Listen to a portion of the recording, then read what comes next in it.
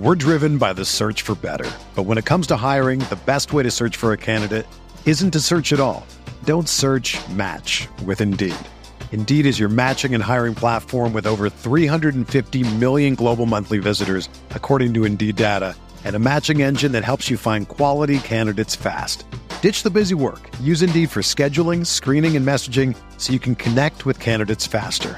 Leveraging over 140 million qualifications and preferences every day, Indeed's matching engine is constantly learning from your preferences, so the more you use Indeed, the better it gets. Join more than 3.5 million businesses worldwide that use Indeed to hire great talent fast. And listeners of this show will get a $75 sponsored job credit to get your jobs more visibility at Indeed.com/Blue Wire. Just go to Indeed.com/Blue Wire right now and support our show by saying that you heard about Indeed on this podcast. That's Indeed.com/Blue Wire. Terms and conditions apply. Need to hire? You need Indeed.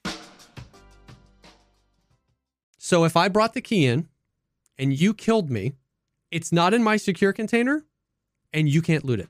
It literally ceases to exist. Nobody gets it.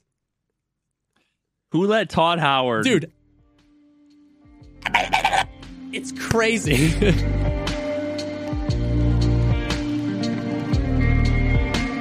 What's up, everyone? Welcome to the podcast, the show dedicated to talking about all the progress things in life, like music, content creation, and video games. I'm one of your co-hosts, Jessica Sam. And I need to think of another name that is kind of like Jessica Sam. Yeah. But isn't. I don't know. I can't think of anything. But what I do know is that this week's episode of the podcast is brought to you by HelloFresh, America's #1 meal kit. If you go to HelloFresh.com/50Pogcast and use code 50Pogcast, you'll get 50% off plus free shipping. Huge. W. Thank you, HelloFresh. Gracias. Gracias. What's up, man? Oh, dude, I just spent the last 2 days playing fucking Starfield because, I mean, like, you can't have an opinion on the game unless you have 7 billion hours. Yeah. And I literally just hit the 30-hour mark. And obviously, you're taking your video down, right? Because the game is just phenomenal. Going from hour 6 to hour 30,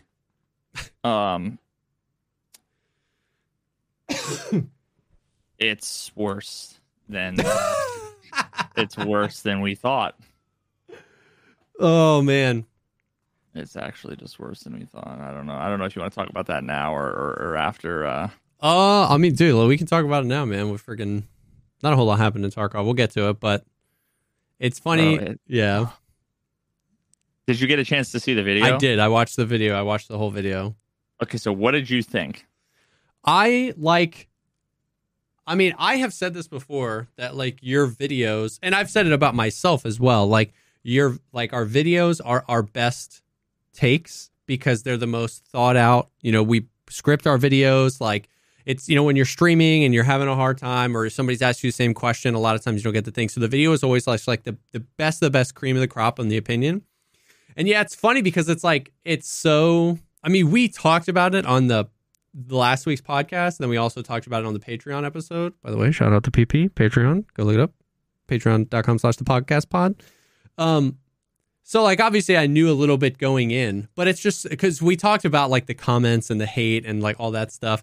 And it's just so funny because the video is so like not out to yuck anyone's yum. It's like, dude, if you're having fun, whatever, but like, here's what I'm thinking. You know what I mean? It's like, so I don't know. I thought the video was great. Like I watched the video and I was still like, I bet that like I could get enjoyment out of this game because I would, sometimes I just want that Bethesda. I just want to be running quests. Sometimes I just want an RPG. I'm playing so many first person shooters and just Tarkov all the time. So yeah, it's funny. I thought the video was great. I thought everything was hilarious. Because it's funny, like I said, I don't have an opinion on the game. I literally haven't played it. And so, like, I've heard a lot of you talking about what you didn't like about Starfield, but to see all the footage You know what I mean? Like, the blind guy was so funny. You were like, I thought Didn't that they he were look- being, dude.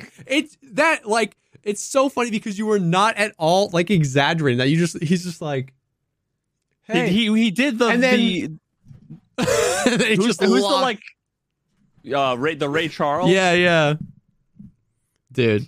I don't know. So like, yeah. I mean, yeah, like none of the criticism that I've seen has anything to do with any of the points. Yeah, with the content of your video, with the points you made. It's just it was all inserting and fabricating reasons for why I disliked it. Either I disliked it from the beginning. Yeah. Maybe Bethesda games just aren't for me. Yeah. Ignoring the fact that they're amongst my favorite games of all time. Yeah.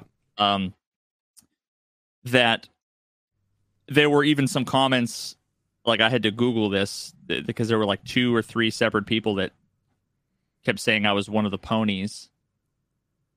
And I had to, like, I had no idea what the fuck they were referring to. Apparently that's like a derogatory term towards like Sony ponies, I think. Like I must have been a PlayStation enjoyer and I was just mad. Even though I haven't owned a console. The man literally made a video. It comprised entirely of Starfield footage of him playing it. Must be mad he can't play it because he's got the wrong console. I mean, it is crazy the lengths people will go. It's crazy the lengths people will go to not watch a video they want to criticize. Yeah. Like, you know what I mean? Like, the amount of time it took that dude to construct that comment and hit enter, he probably just could have watched half the video and been like, oh, he actually doesn't. Yeah, I mean, and then the other thing, the other, criticism was that I only played 5 hours, even though it actually ended up being like 7 hours. Yeah. But not that would have changed anybody's opinion. Yeah, Although it's crazy because like the first half of the video, the first probably legit half of the video, your criticism is of the opening to the story. Yeah.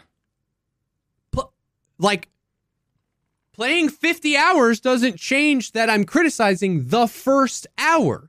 Like, yeah, for sure. Maybe if I had beat the game, I would have seen a story beat that referenced the intro or whatever. But it's like,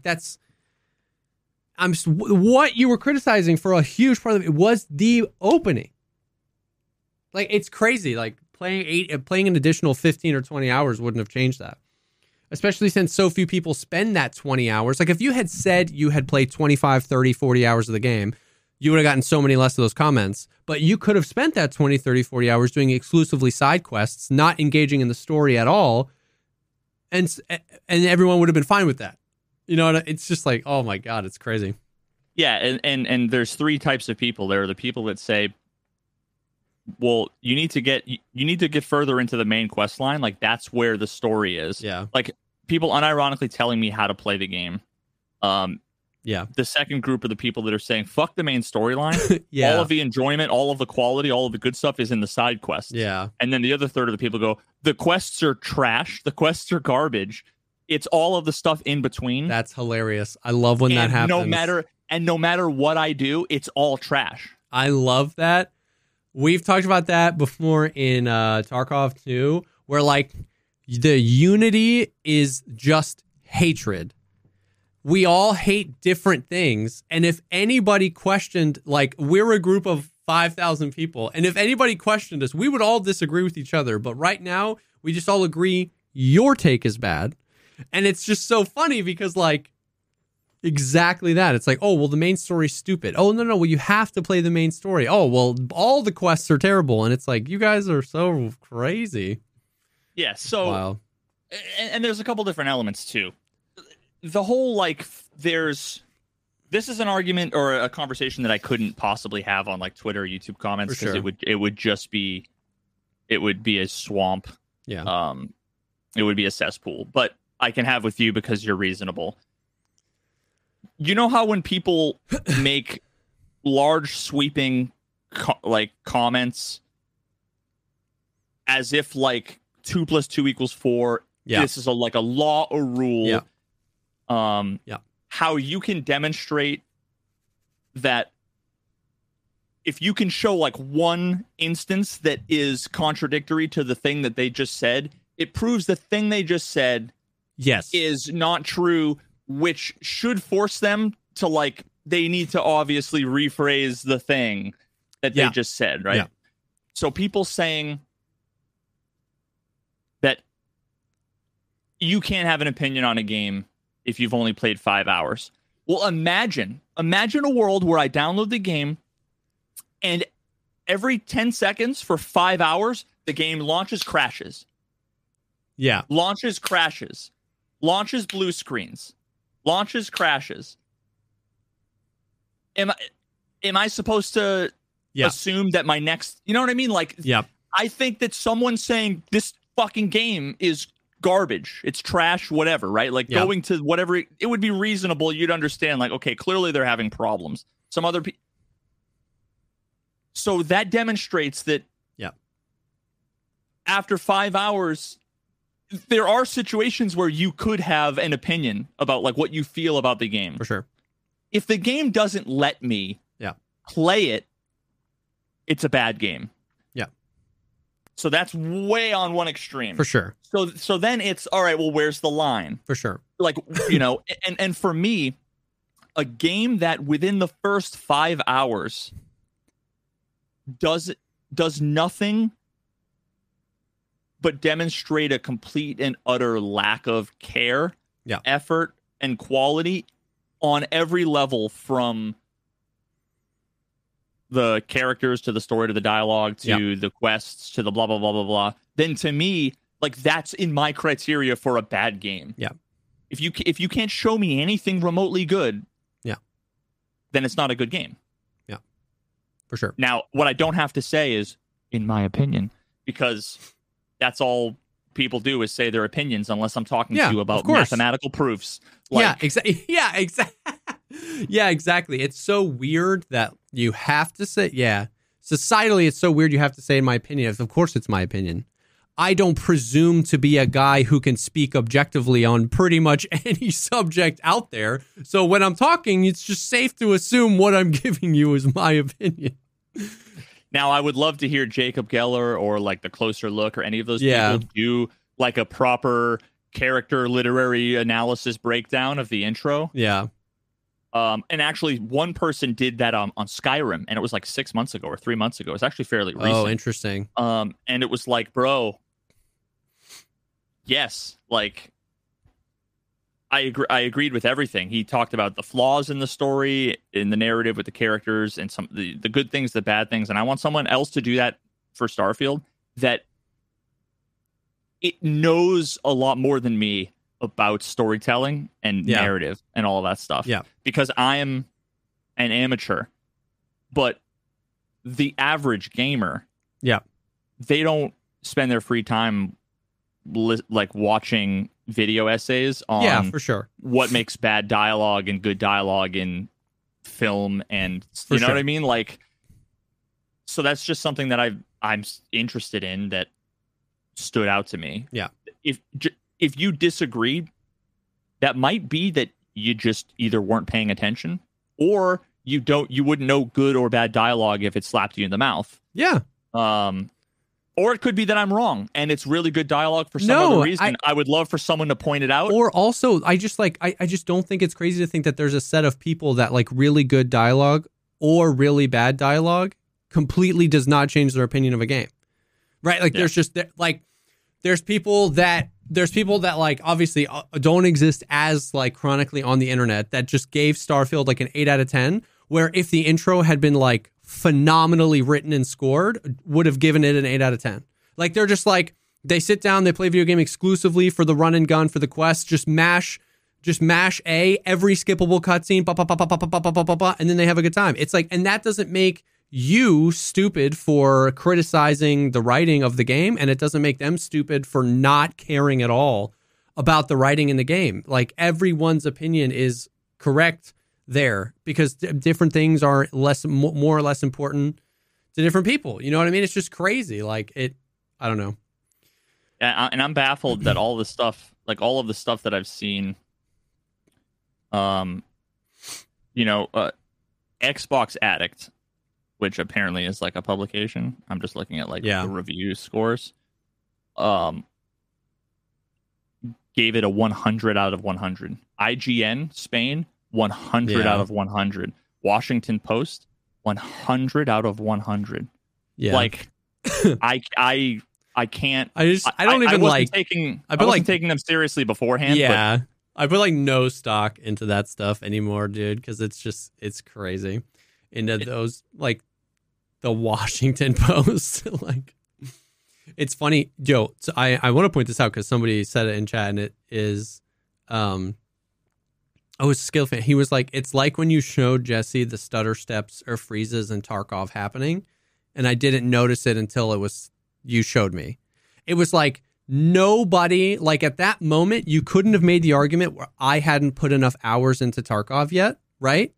You couldn't have made the argument that I didn't enjoy Tarkov. You couldn't have made the argument that I wasn't viewing Tarkov with a critical eye, because there was none of those arguments you would have had a leg to stand on. And yet, even thousands of hours into the game and hundreds of hours of conversing with you about the game, I still had blinders on just because I'm me.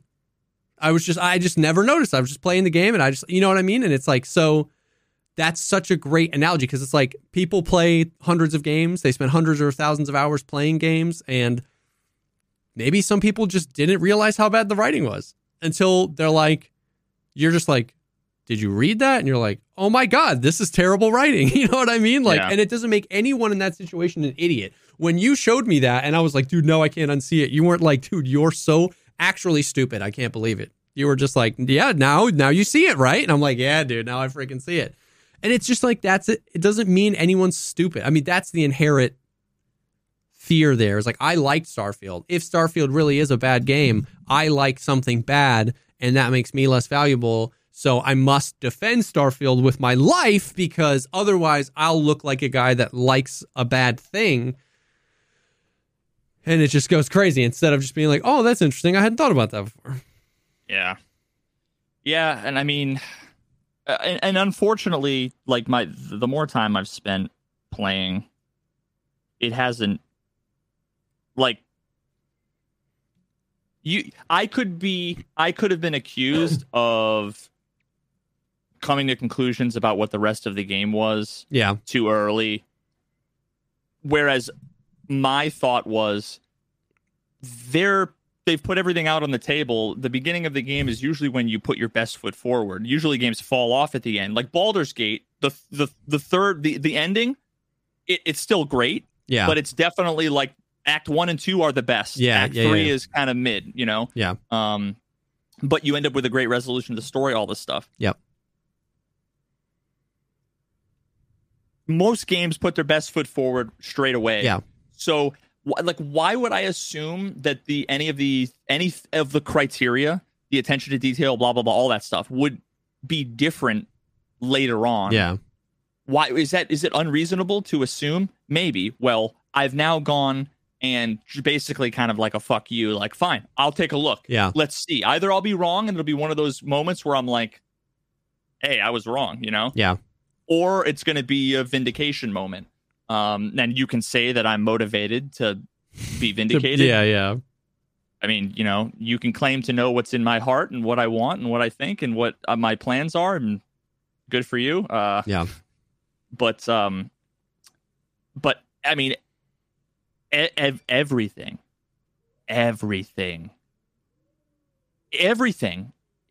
is, it blows my mind how bad it is. Yeah. Like, so 30 hours in, and I'm not sure why the spaceship is in the game. Yeah. I'm not sure why there's, like, it's like a mobile base, but so far I haven't had a reason to have a base. There's no reason to customize the ship. So, like, literally what you do is when you have a quest, you can walk all the way from the front door of the building you're in all the way to your ship, which, you know, takes like 40 seconds or whatever. And it's all it is the characters all in the way, right? Just like annoyingness constantly. The like primary character, behind you, who's like your follower. Yeah. They'll be like, I think that, this city's history and blah, blah, blah. And all of a sudden you'll be like, oh, what are you doing with the snakes in the grass? Like some random characters, and it replaces the subtitles. Yeah, yeah. You just constantly interrupts you, right? It's like, you can do that. And then you get in your ship, and then it's like fades to black, loading screen it's only like 2 seconds. Yeah. Now you're in the cockpit of your ship, and now you pull up the map screen, and then you choose the planet you want to go to, and then you choose set route, and then you hold X, and then it's ship takes off, cutscene, fades to black, it's a loading screen, and then you're looking at the planet you want to land on, and then you open up your journal to where your quests are, and you choose the quest you want, or you open up the map and then choose the landing spot, and you press the button, and it loading screens to while you're... It's like fast travel with extra steps. It splits up one fast travel into 6 fucking fast travels with the occasional you 80% of the time when you show up to the planet. Yeah. It's like, hold on, you got to get scanned by the authorities because like the government, needs to make sure you don't have any contraband over and over and over. And whoever you guys are flipping out on in chat, just ban him and get him out of here. Yeah. All he is a distraction. Yeah. It's just terrible. Yeah. And I've been asking people, like, am I playing it wrong? Like, what's the game loop supposed to be? And I haven't figured it out yet. And most people are like, no, that's what you do. Unless you want to walk around in your ship, I guess. I've heard of people that, like, you fly around and interact with, like board ships and steal the cargo that's on them, but I haven't seen anybody do that when they're playing. And I imagine... You know what I mean? It's like you can... That might be cool. But it's like... I don't know. It's like crafting is in the game, and in order to start any mission, you have to walk up to the crafting table and then just escape out of it.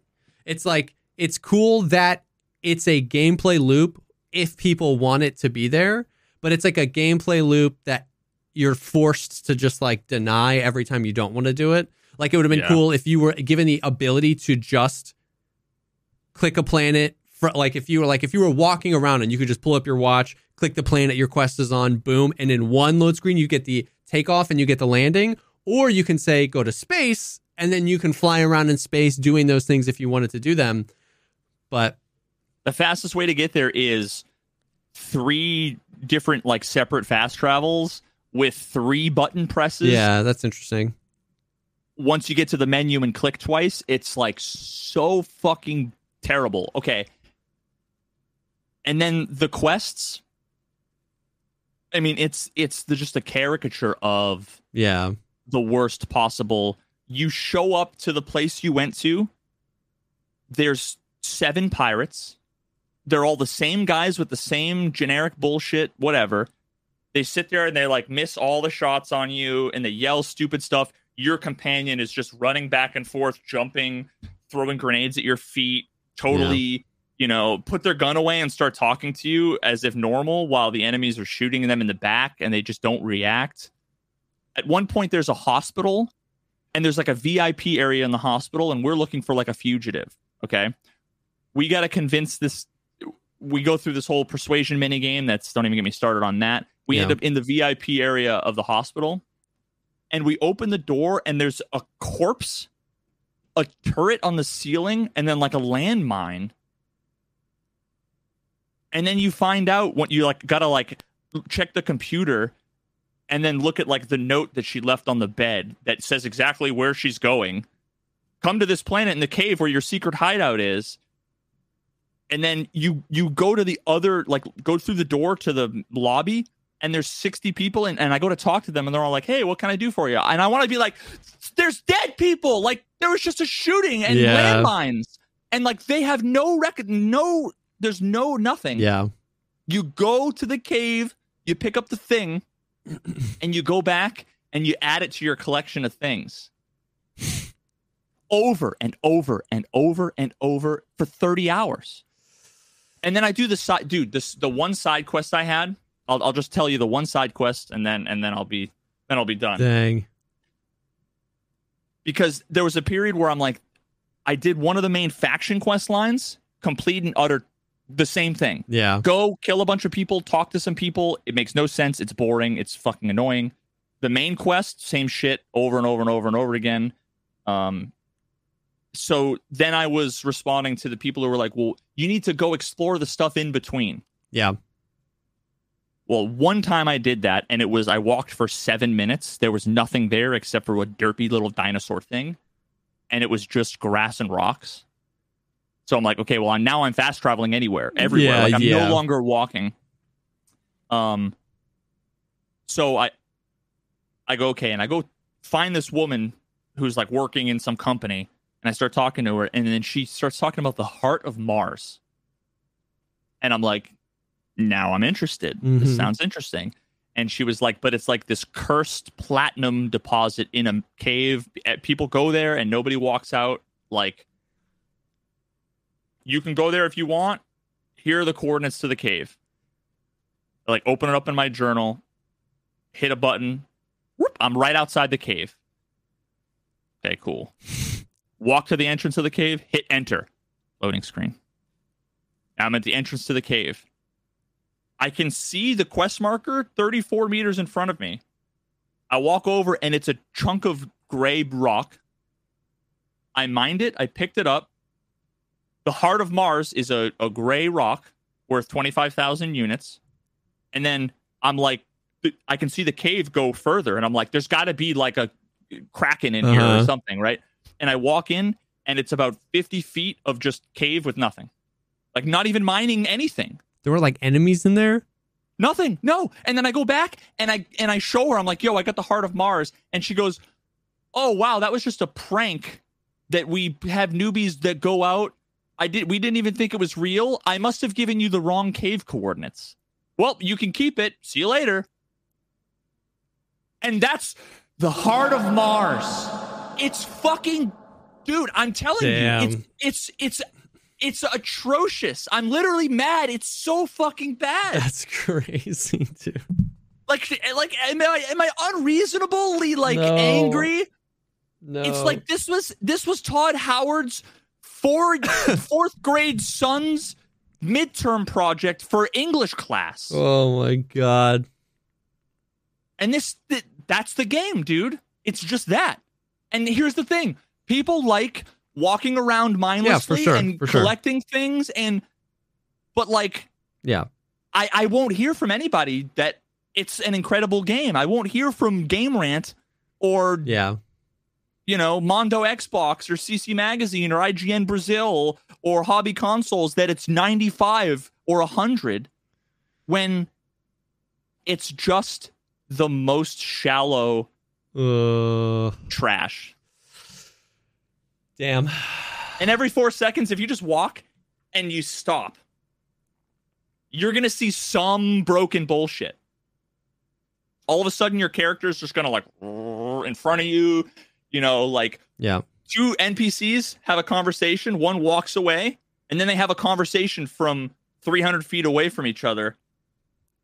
And they're still talking. And it's like every 2 minutes.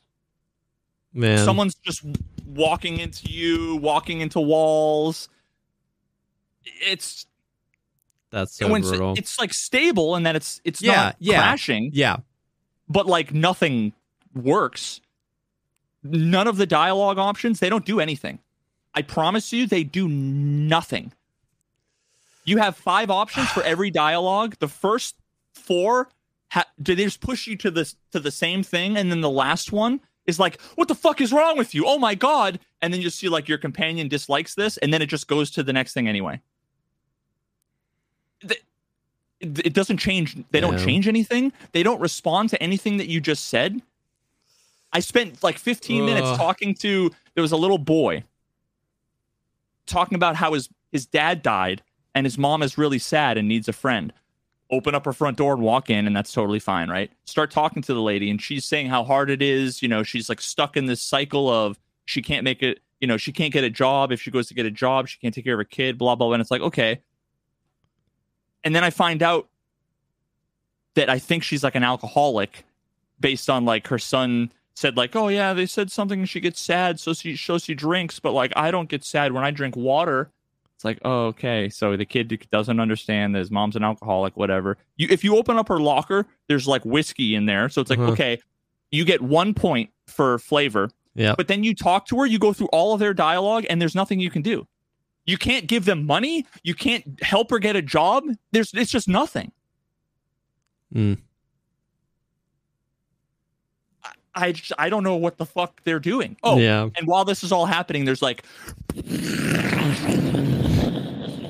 Mars explosions going on while your character is talking to you, while this character is talking to you, while someone runs up like a QuickTime event and is like, hey, all at once, and the screen is shaking and everybody's all talking to you and none of them know anything about the other systems that are all happening. It's a joke, dude. That's wild. And I spent $100 on it. Luckily I made that back in ad revenue on the first video.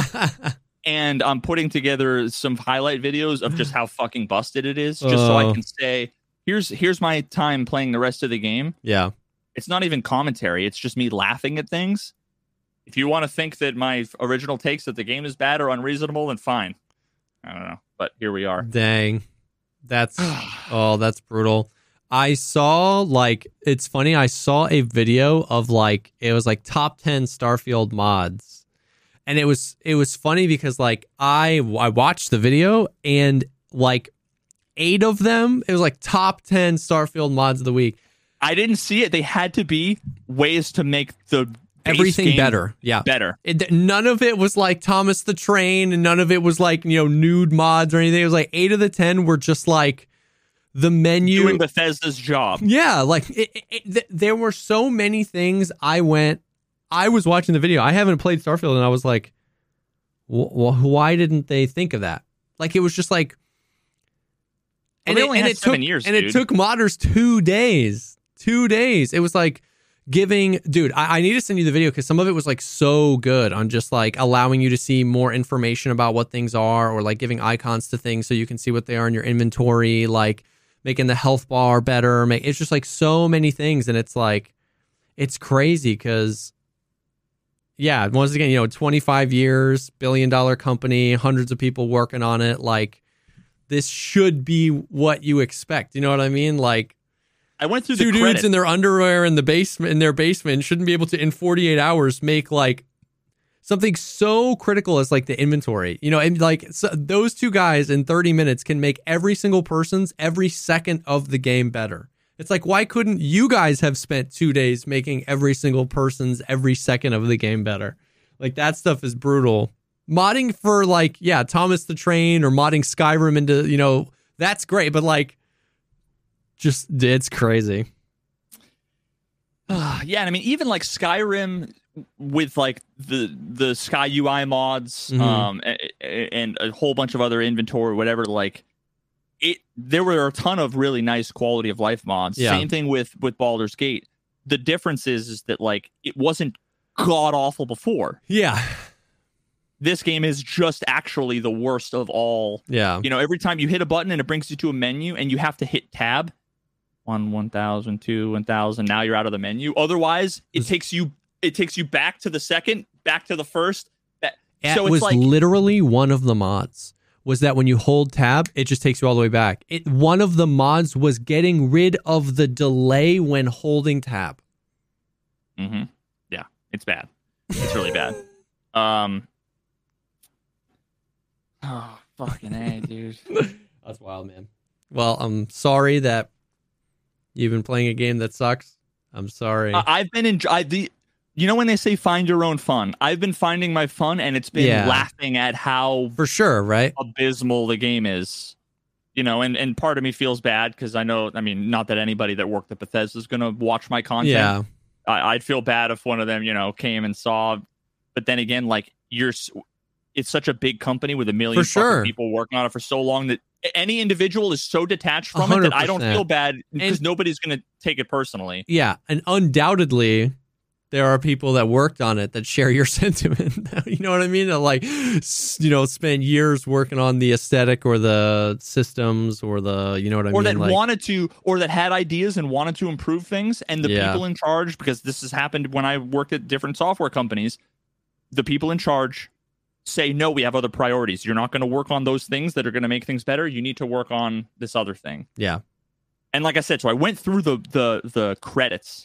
It's like 45 minutes of credits. Yeah. Because there was a Reddit post that that was like, this explains what's wrong with Starfield.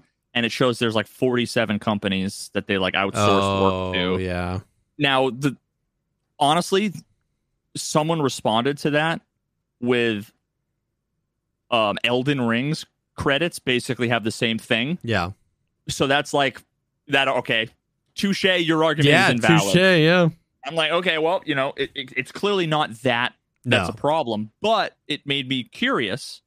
So I went and I looked at Baldur's Gate's credits, and there were 20 writers, and then 9 like dialogue editors and a whole bunch of other stuff. And then I went through Starfield, and there was one writer, like the guy who's like the head of writing and like content and some other thing. And then I tried to watch most of it. I wasn't gonna sit. I was kind of scrubbing through 10 seconds at a time.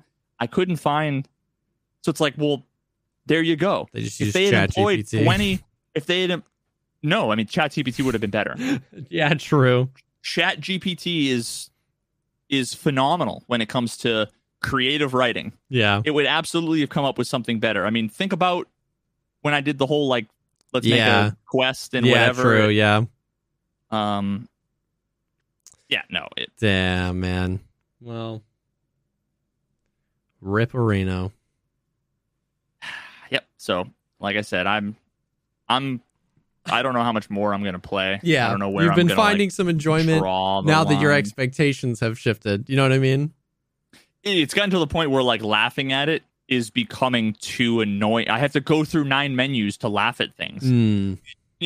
All the cutscenes and loading screens and the other big problem too is that it's been all wrapped up in all of the other bad takes.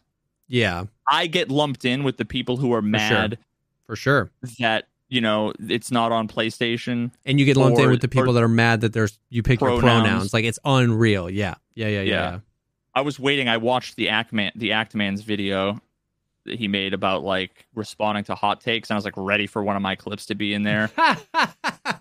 Oh man.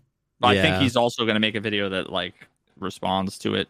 Right? Sorry, not the response to it, not my video, but that is his review. Yeah. Because I'm not sure exactly what his take is, but yeah, I don't know, dude. Damn. Well, speaking of existing to laugh at a game, I've been playing a whole lot of Tarkov, dude. How's that been? Oh my god, it's been rough. So last week we went through the patch notes of the patch they did 13.5.1 or whatever, and they did some quality of life stuff.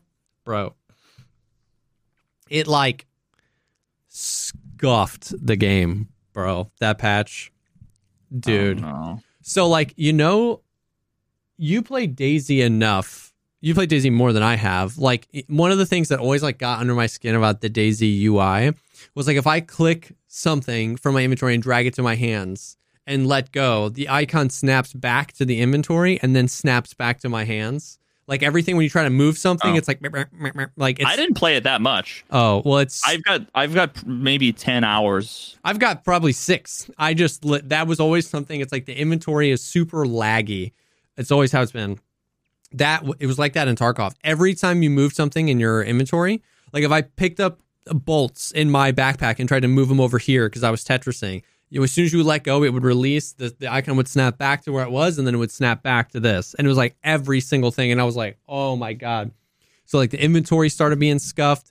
Dude, every positive thing I've said about the movement, undone in a heartbeat, dude. The desync was brutal. The hit reg was brutal. The like your teammates, when you're running around with your teammates, it was like they would vibrate back and forth 2 feet. Like so nothing. Wait. So first and foremost, that none of the things they've done to like improve it were like lasting, meaningful changes at all. It was like turning your router off and turning it back on again. You're like, oh, wow, my internet speed went up 10x. It's like, no, you've just been slogging through the muck, and you will be in a few more hours. Yes. Yeah. But like up until now, some of that stuff felt like lasting. And then it was just like, it was so scuffed. It was like crazy packet loss on streets, especially. Crazy, unbelievable teleports. Like, unbelievable. Just teleporting back 10, 15 feet. Like you would go into a door, like, you would go into a doorway and then turn right and be running down a hallway. And then you teleport back out of the door. And since you had turned right, now you were just running into the wall next to the door. And you're like, wait, what? So then you have to go back in. Happening in the middle of fights, dude. Like, dude, I see a guy I'm shooting. I literally swing to pre-fire him. And I've passed the wall now. And then I'm just back. And I'm shooting into the wall, and I'm like, just like losing my mind. So the patch was rough. Some of the quality of life stuff they added was great, but the patch was rough, dude. And then, weirdly enough, they did what I have never, to my knowledge, seen them do before. But they rolled it back. They were like the next day, or maybe the day after, they tweeted, they were like, this update, we have installed a technical update. This update features a partial rollback of the changes to the networking and inventory operations. They were just like, whoop. Do you know did the version number go up? I didn't check. I should have. Yeah, like I guess the question is, was it actually a rollback, like literally? Yeah, they said partial. Or what, did they just undo the changes they made? Did partial rollback, so that makes me think, because it wasn't a rollback of like anything you had in your stash or anything like that, you know what I mean? So I think it was just, yeah, they probably like unchecked a box that they checked and were testing or whatever. But it was just like, it was pretty bad. It was like pretty bad, which once again, I don't know, it's like on one hand it's just atrocious and brutal and terrible, and on the other hand it's like, sure, whatever, yeah, we're push the updates. If they suck, they suck. You know what I mean? It's like we're testing, but like, I don't know. It was just for a while. It was really, really, really bad. And it got better after the rollback? No, it didn't get. Okay, so it didn't get better. I didn't notice a single thing that got better after the rollback. It was crazy. And then that was September 8th. And then it was like 2 days like that. I was like 5 days like that. It was bad. And then on the 13th, they did, which was yesterday they did like a bunch of patches. So yesterday they did a whole like, hey, the server's rate times are going to go down to 10 minutes, and they did it like really early in the morning yesterday. So by the time I got on yesterday, like I hopped on yesterday, and it was night and day. It was completely different. I think I got like crazy packet loss one single time in 8 hours of streaming on streets exclusively yesterday. I had more frames, I had more consistent frames. I had to restart my game less frequently. So I don't know if what they did was like finally nail the thing they were trying to do, or if they just like finally finished getting all of that stuff they were trying to do out. But yesterday it was like night and day. It was like, oh my God. Now, if you couldn't run streets before, or if you ran streets on a really low frames, you're still like that. But at least it's not rubber band stutter, just teleporting city. It was like, actually, it was like, oh, okay, it's back. And then they did like a bunch more rollbacks, or not rollbacks, sorry, they did a bunch more technical updates yesterday, or they did like 2 or 3 more throughout the day. Yeah, it was, I don't know, it was wild. The game, it's been woof, dude. It has been woof. But yeah, I don't know. One of the other cool things that happened, was, okay, so like last week, one of the biggest things we talked about was like the quests and all the new quests and the quest design, and how, like, how we love that. One of the quests was like weird. It was bugging out. A bunch of people got this quest called The Door, and it was like find the signal, and nobody could find. They were like, where the hell is it? But most of the community didn't even have the quest, and there were people that had it that were like level 32. There were people that had it that had Kappa. So we pretty quickly were like, okay, you don't need to be level 50 to get the quest. You don't need to have Kappa to get the quest. Like there was nobody really understood, and some people had it, and it was just like that for a few days. And then over the weekend, just like randomly, they just like fixed it, I guess. And there was a new key found that nobody had found before, like the entire wipe, the whole month, nobody had found this key before. And then just like 2 days ago, everybody was finding it. Not everybody, but enough people that it was like clear that they turned something on. They were like, okay, turn on the spawn for the key. And it's called like the Rusty Bloody Key, which is apparently a callback to like Silent Hill games or something. I never played those. But it's a really cool, it's pretty cool. So you get the key and there's just on streets. So you know how sometimes like they've done this on a bunch of maps, but Streets is a big one. They have all these huge buildings, and if they don't want you, you can go up to like the second floor, but you can't go up all the way, right? And the way they'll block the staircases sometimes is there's just like a bunch of rubble. There's like a couch and a thing on the stair, and you can't go up any farther. Yeah. One of those, randomly in a random building in the new area, you can jump on the couch and just get over it and keep going up. And you like, and that's intended. It's intended, and you go up, and then there's a door. And that door is locked, and you unlock it with this rusty, bloody key. It's kind of sick, dude. They found it so fast. People found it so unbelievably fast. It's crazy. That seems like, as cool as that is, the problem is that it's garbage design, because they've spent 7 years training people to say this is keep out, nothing to find here. Yeah. And once again, if you don't want people relying on a wiki. I don't know. I don't even think they gave you like a building or an area of streets to look in the flavor text. But it's sick because, now we'll get to some of my criticisms, but it's sick because it's what I've always wanted.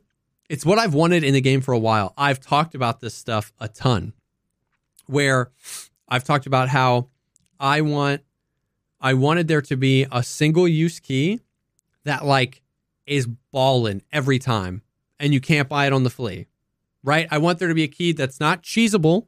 You can't just buy them on the flea anytime you want, but a guarantee that it's going to be ballin'. And that's exactly what this is. So you open it up, and it's like super creepy, and you go through all these tarps, and you go into the back there. And once you finally get, there's like a door with like a bunch of chains on it, like real Walking Dead type stuff, and you can't go in the door. But all in the hallway, everywhere, dude, there's keys. There's like 14 key spawns, which they've never really done before. Like, obviously, there's spawns for keys, but there's legitimately like 14 key spawns.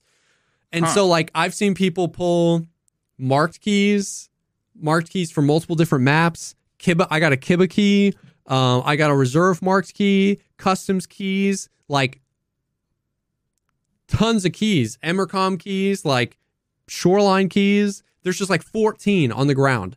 And key tools, I've seen people get the key that you need for that room, the rusty bloody key, so you can like run it again. It's not there every time, but so you can run it again.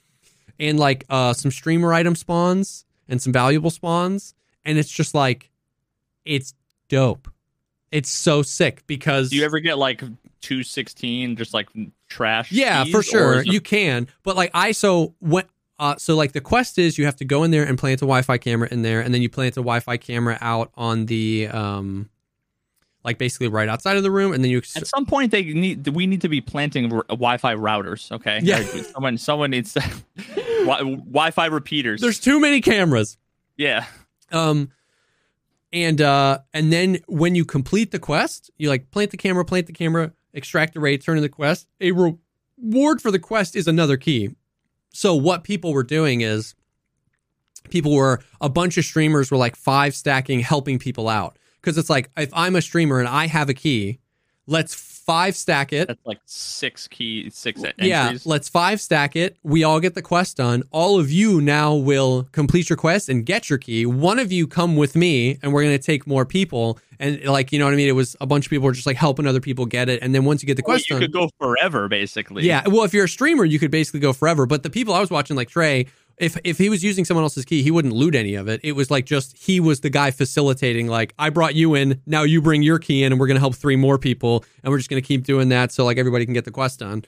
But like a bunch of keys were spreading through the community because as people were doing it. So I looted it twice, and like I got some sucky keys that were 30,000 rubles, but I got a marked key that was 1,000,000 rubles, and like people were getting key tools, and like I said, people were getting keys for that room again, so you could run more. It's sick. It's definitely like the most consistently just like goated room. So there is some problems. Now, it has to be asked, what are the chances that it's good forever? Like there have been tons of rooms that have been great. All the time. But, you know, black was always good to go into all the time. Yeah. It was consistent. You know, I don't know about how it is now, but every room that's been good has been nerfed into the Green ground. used to be good, and now it's garbage. Red used to be good, now it's garbage. Kibble used to be good, now it's garbage. Ultra Red used to be good, now it's garbage. I've actually got a video in the works about that. But my suspicion is that this room will remain good because of the access to it. If you find a key... So here's the deal. So here's where things kind of start to take a turn for the worse. I love that you cannot flea market this key. I love that the key's a 1 out of 1 use, because that's what I want, right? If it's a 20 use key, then when you find it, it's just like infinite money glitch, right? You can just like farm it up and make a bunch of money. If you can buy it on the flea market, infinite money glitch. So these are the things like... it doesn't seem like they really consider why they end up having to nerf these rooms. You know what I mean? They're like, well, everyone's just running Emercom. Let's just make no loot in there. Instead of being like, well, how often does the key spawn? How many uses does it have? Like, can we balance something in there? They never do that. So I love those things. Can't flea market it. Dope. 1 use. Dope. The downside, you can't put it in your secure container. Yeah. So you have to just put it in your pockets and run the key. And if you've been keeping up, our members in the audience, if you've been keeping up with the recent changes to Tarkov, let's say you found it like in a duffel bag or in a filing cabinet on like reserve, right? Or you got it in your scav case. Some people are getting it in their Intel scav cases. Okay. What happens when you take that key into a raid? Does it gain, retain, or lose its found in raid status? It loses it. As per some of these RMT changes, what happens when you die with non-found in raid items on you? They delete themselves. So people can't even loot them? So if I brought the key in and you killed me, it's not in my secure container, and you can't loot it. It literally ceases to exist. Nobody gets it. Who let Todd Howard? Dude. It's crazy. Todd Howard and Nikita made a pact, some sort of deal with the devil that required they make a gajillion dollars. But the only criteria is that their games can never be great. Yeah, dude. So like, it was in classic PSG. It was so close to just dope, perfect, awesome. Because like, yes, there was a quest attached to it, which would normally be a criticism, but it's not a Kappa required quest, and it's a quest you can get pretty early on, right? So like, it didn't really matter. Because like, and the quest was simple, right? Like if you found the key, then you were like, oh, I'm going to run it. I can't sell it. You know what I mean? I can't sell it on the flea market anyway. So like it was set up in a way that even though it had a quest attached to it, it was okay. It would have been perfect because it's like, it's an unnecessary thing. It's not something you have to worry about. Like, oh my God, you know, I need Rashala. I need his golden TT. It was just like, if you found the key, it was a really cool, side quests, right? Like I got to work on Shooter Born in Heaven, or I got to work on this. Holy cow, I found the Rusty Bloody Key. This is always going to give me dope loot. Like, let's go do that real quick. Like, it was awesome. It was a perfect little, like, this is the guarantee. Maybe you 5-stack it with your homies. Like, yo, protect me. This is going to be sick. Let's go run the key. And it was so close to everything I wanted, as like, it would have stood as this like example of why some of the changes that I and many others have proposed would be so cool, because like you would have never gone and found a stream where people were like farming it all day, like you see with like marked keys and stuff like that. Like, it just would have been a cool side activity to do and make some money and just like this really cool thing. But the fact that you can't put it in your secure container and it deletes itself when you die, like the only time if you kill somebody and they found it that raid and it's still found in raid, then if you kill them, it would still be on them because they couldn't secure container it. But like, it's just, oh man, it felt truly like they, like what we had said before, like, especially remember when they made these changes where like, hey, if you bring in something that's not found in raid and you die with it, it deletes just, and a lot of people were like, it's not that big of a deal. You never do that anyway. And we were like, I feel like somewhere down the road, they're going to not consider this when making other mechanics and it's going to be toxic. Like, this is that moment, right? Where you could make an argument that it would have been okay if you can't secure container it, but when you kill a guy with it, he could loot it at least. You know what I mean? Like, you could, but because it just, oh man, because it's just a bunch of things. But the cheaters. Yeah, it's a bunch of things I've said where it's like the cherry picking. It goes back to what I said last week. Cherry picking stuff, in my opinion, is weird. And it's the same. Remember when they said with like secure containers, like they just started randomly picking items that you can't put in your secure container. The items that you need that are only found on labs that you need for Intel Center Level 3 and Solar, you can't put those in your secure container. Just arbitrarily, that's game design to them. That's like hardcore. These are the end game quests, so we need end game difficulty. And end game difficulty just means that for some unknown reason, this tiny thing, even though you can fit a literal tank battery into your sphincter if you have an Epsilon case, this little motor controller, just because we don't wanna, you can't. You know what I mean? And I was like, I'm all for maybe we can't put X, Y, or Z in our secure container, but make it make sense. Don't just make it like arbitrarily this thing. And then you do it with the keys. You unless you've memorized it or you've watched streams or seen videos, you don't know.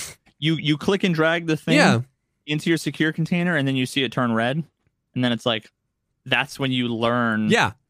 And you're just like, wait, once again, when you were saying what the game has taught you, the game has taught me that I can at least secure this for myself. Maybe I can't, if I die with it, I can't sell it on the flea, but the game has taught me over all my raids, well, at least I can make sure I have it.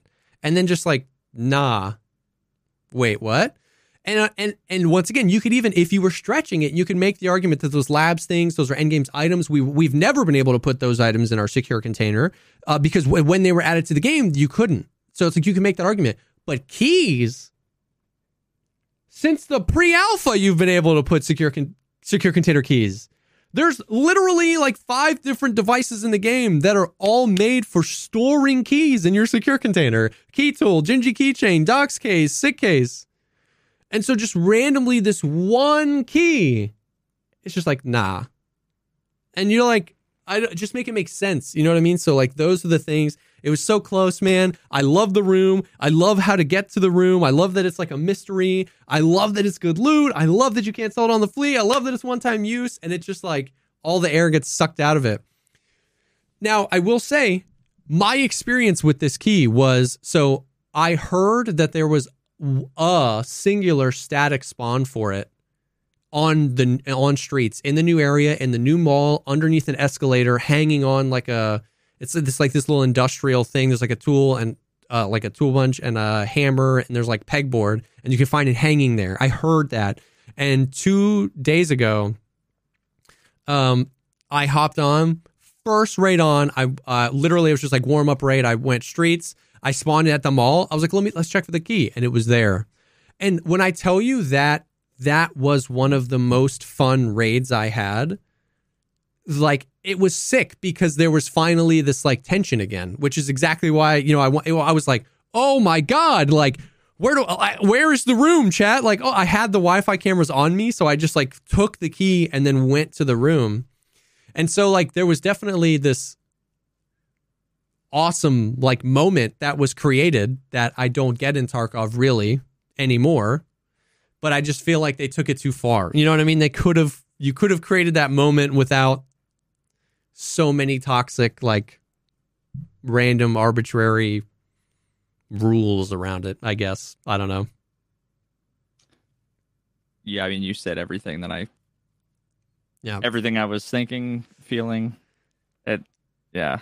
It was brutal. It was just brutal. Now, that raid was like pretty much out of a movie. You know how like you can spawn as a player scav with a Fleer on an SV98 like 1 in a million times, like just like randomly you can get that. I've spawned with that like 3 times in my Tarkov career. I've never fought a player scav with the Fleer on, right? Like I've never like killed a player scav and found it. So I find the key first raid on. I'm not warmed up. I go, I plant the things, I pull a bunch of stuff. I've got a bunch of keys that I now do want to sell in the flea market. I've been burned by Tarkov Shooter Part 8. I really want to survive this raid just in case dying resets the quest. On my way out, there's a player scav like shooting me, and I'm like, dude, how does he see me? I kill him. He's got the SV98 with the Fleer on. I'm sitting in the extract, and a 2-man of player scavs wrap around. I kill one. I transfer to the other dude. I run out of ammo, and I'm literally just spinning in circles in the extract, watching the extract timer go down while this player scav is shooting at me, and I make it out. Like I'm out of ammo, and I'm just like spinning around. It was like an actual movie of a raid. It was oh my epic. God. It was epic. Fucking A, dude. But yeah, so that was like what a roller coaster of emotions that singular quest is. Yeah, it really was. And so it really is. It was brutal and exciting at the same time. You know what I mean? Like things where everybody was freaking out because everyone was like, yo, did you get the key? Did you get the key? And it just felt like it kind of took the wind out of its own sails there, which was unfortunate. Did we talk about the new Lightkeeper quest where you have to kill all the bosses 15 times? Jesus. I mean, it sounds like a Tarkov quest. Yeah, I don't know if we have. Okay, so everything you say about Tarkov, it bounces around in my head for 2 hours a week, and then it gets erased completely. It's also funny because I feel like everything that's happening in Tarkov warrants that response where I'm like, oh, did I tell you that, you have to freaking gouge out one of your own eyes in order to two-factor authenticate Tarkov now? And you're just like, what? And I'm like, yeah. So they added, so we have the kill a quest, right? Kill a stylish one. Kill 100 times you get the kill tracksuit. And you know how like we've been like begging for the Sturman jacket for forever? And then Nikita was like, no, we're not going to add the Sturman jacket in the game because like the killer thing was kind of just a joke. And we were like, oh, I'm not saying it's not sick. It is sick, but I also haven't heard anyone ever. Yeah, it's 50 kills now, but it used to be 100. I haven't heard anyone ever say like, I want knights, like the goons, Big Pipe Knight, Berta. I want knights top, but that got added this wipe. I've seen him once in game, and I've never seen him ever again. I couldn't. If you put any of the new scav bosses in front of me, I couldn't tell you what game they were in. Knight's top would really just be like a regular USEC top, like a USEC woodland, like just some random top. But what makes Knight's cool is that he's got a bunch of dog tags wrapped around his arm from all the people he's killed. Oh.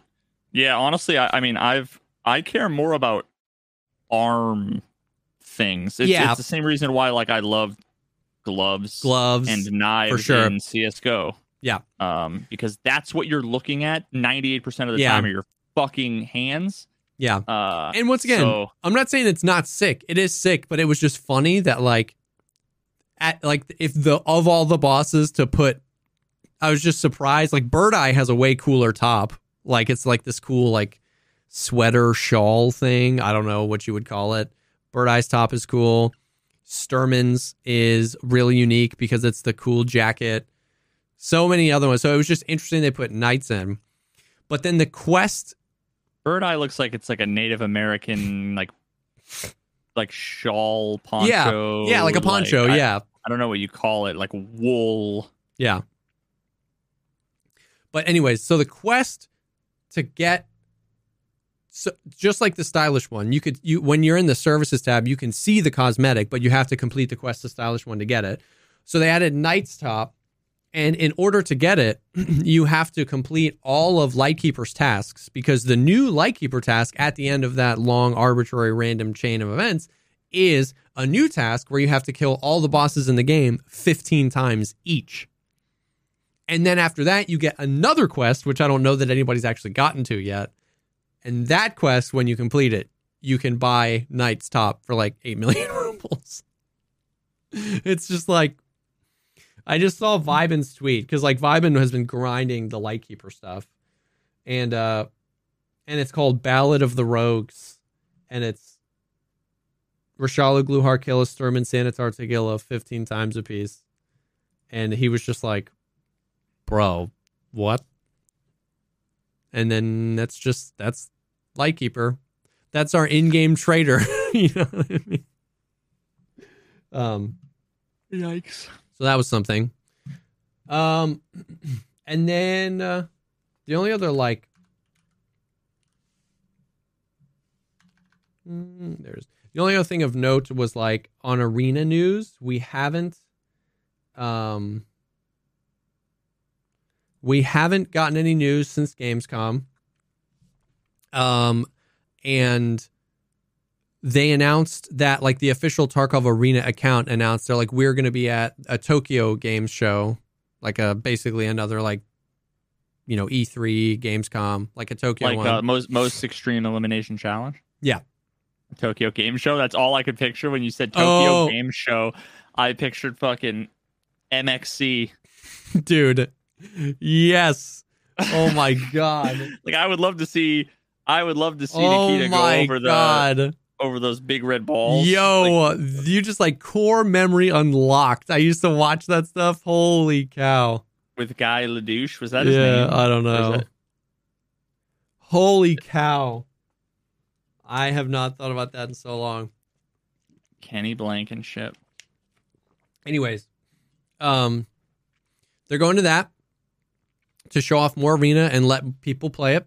And then did you see the news, like the Mexican aliens that were oh my fucking God. Fudge tweeted a picture of the alien like laying down in the thing, and he tweeted, he said, "Me by the time Tarkov Arena launches," and which was just funny. But then one of the community managers commented, "This is why I'm bringing it up. It's noteworthy." One of the community managers commented and said, "Closed beta tests will begin in Q4 this year."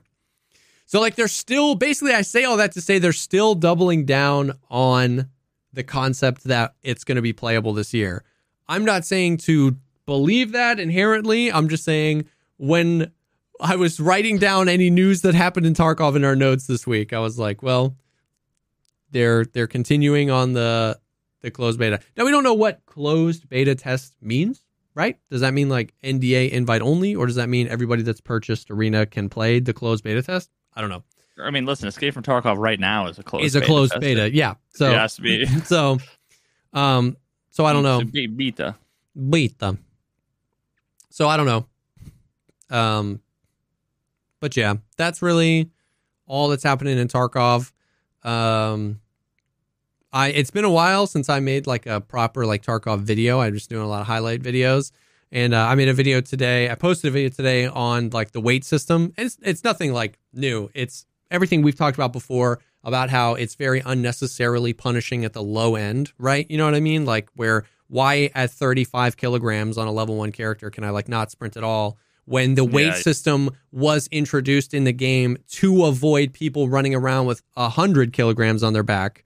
Like, why is it so punishing at the low end when the behavior they were trying to eliminate was that? And then I also prove in the video, like, you still can. Like, I go into a raid with 83, I think it was 83 kilograms. Like, my movement speed was all the way down to 1 tick. Can't sprint, can't do anything. Mule, SJ6, trim it all. Full sprints, bunny hopping around. And it's funny because anytime you criticize the weight system, people are like, well, we don't want to go back to when you could just bunny hop around with 80 kilograms of loot. And it's like, you still can. Anyway. So I made the title of my video, "The weight system is hurting the wrong players," Because, right, like if the guys that were running around in patch 0.9 and 0.10 with 80 kilograms of loot, they're only better at the game today. They can afford those 3 stims. They always have those 3 stims, which means that it's basically a pay to win weight system. And it's just funny to see the comments. A bunch of the comments were. Oh, I was gonna say, are you getting all the realism, Andy? No, not delusional. Not realism. I actually spent a good part of the video talking about like realism and once again, nothing we haven't talked about before, but about like realism is it's not a blanket tool. It's a tool to be used when appropriate. Like the fact that I have to pack my mags manually is realistic and cool for the game. Like it creates unique situations and is things you have to think of. But like me performing surgery on my legs in 18 seconds and then running on it is not realistic and also good for the game, right? Like because if it was a 2 to 3 month waiting period where I had to be in a cast, that's not fun. But the comments were the it's just going back to the whole like, you know, I'm trying to remember. I loved what you said. Somebody said you can't review Starfield only playing 5 hours. And you're like, can you review a review only watching 30 seconds of the video? And it's that because a bunch of the comments were like this. It was literally like that meme where it was like, I'm not reading all that, bro. Congratulations. Or I'm sorry. Like it was just so much. But the core point of what he was trying to say, and a bunch of people were like, it's just so ridiculous that you streamers want to change the game so that you can run around and run and gun, so that you can do this, so that you can have more fun. Tell me you didn't watch the video without telling me you didn't watch the video. So that you can it's crazy that you guys want to do this so you guys have a better experience, that you guys can just like stomp on people. And it's just crazy because like that's the whole point of the video is that I can do that stuff. I am good enough to always have those stims on me, to always do that. I play enough to get max strength and endurance. The actual whole point of the video is like, I wish every level 1 character had as much strength and endurance as I do today. I want everyone to just have max strength and endurance. Nerf the stims so the chads can't rely on them. Like, I want my experience to be worse and your experience to be better. But the criticism is literally, you're so stupid. You just want your experience to be better at the expense of my experience. And it's crazy because it's just so, if I let myself, I go crazy thinking about that because I'm like, you're never like, BSG's never going to make the game better for you. If you yell at everybody that's like, BSG, can you please make the game better for these people? You know what I mean? It's like, it's crazy. You're just never, I don't know. It's because they don't want to listen to anybody else other than the very specific subset of people that they listen to. They've made up their minds. They're right. And Todd Howard, Nikita, fucking Notch, whoever, they all need to do exactly what I say. Because naturally, I'm right. Of course, I'm right. I'm the main character. Yeah. It's just weird. It's just like classic.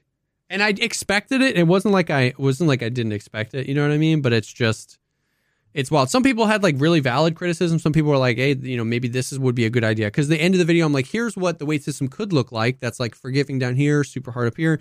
And so some people were like that, and it was great. And I knew it was going to be that, but it's just so crazy that you can. Like, it's one thing for you to say Starfield is a bad game and somebody to be like, I don't think Starfield is a bad game. I hate you for you thinking that. It's like, okay, you're ridiculous. But like, it's like, you're like, Starfield is a bad game.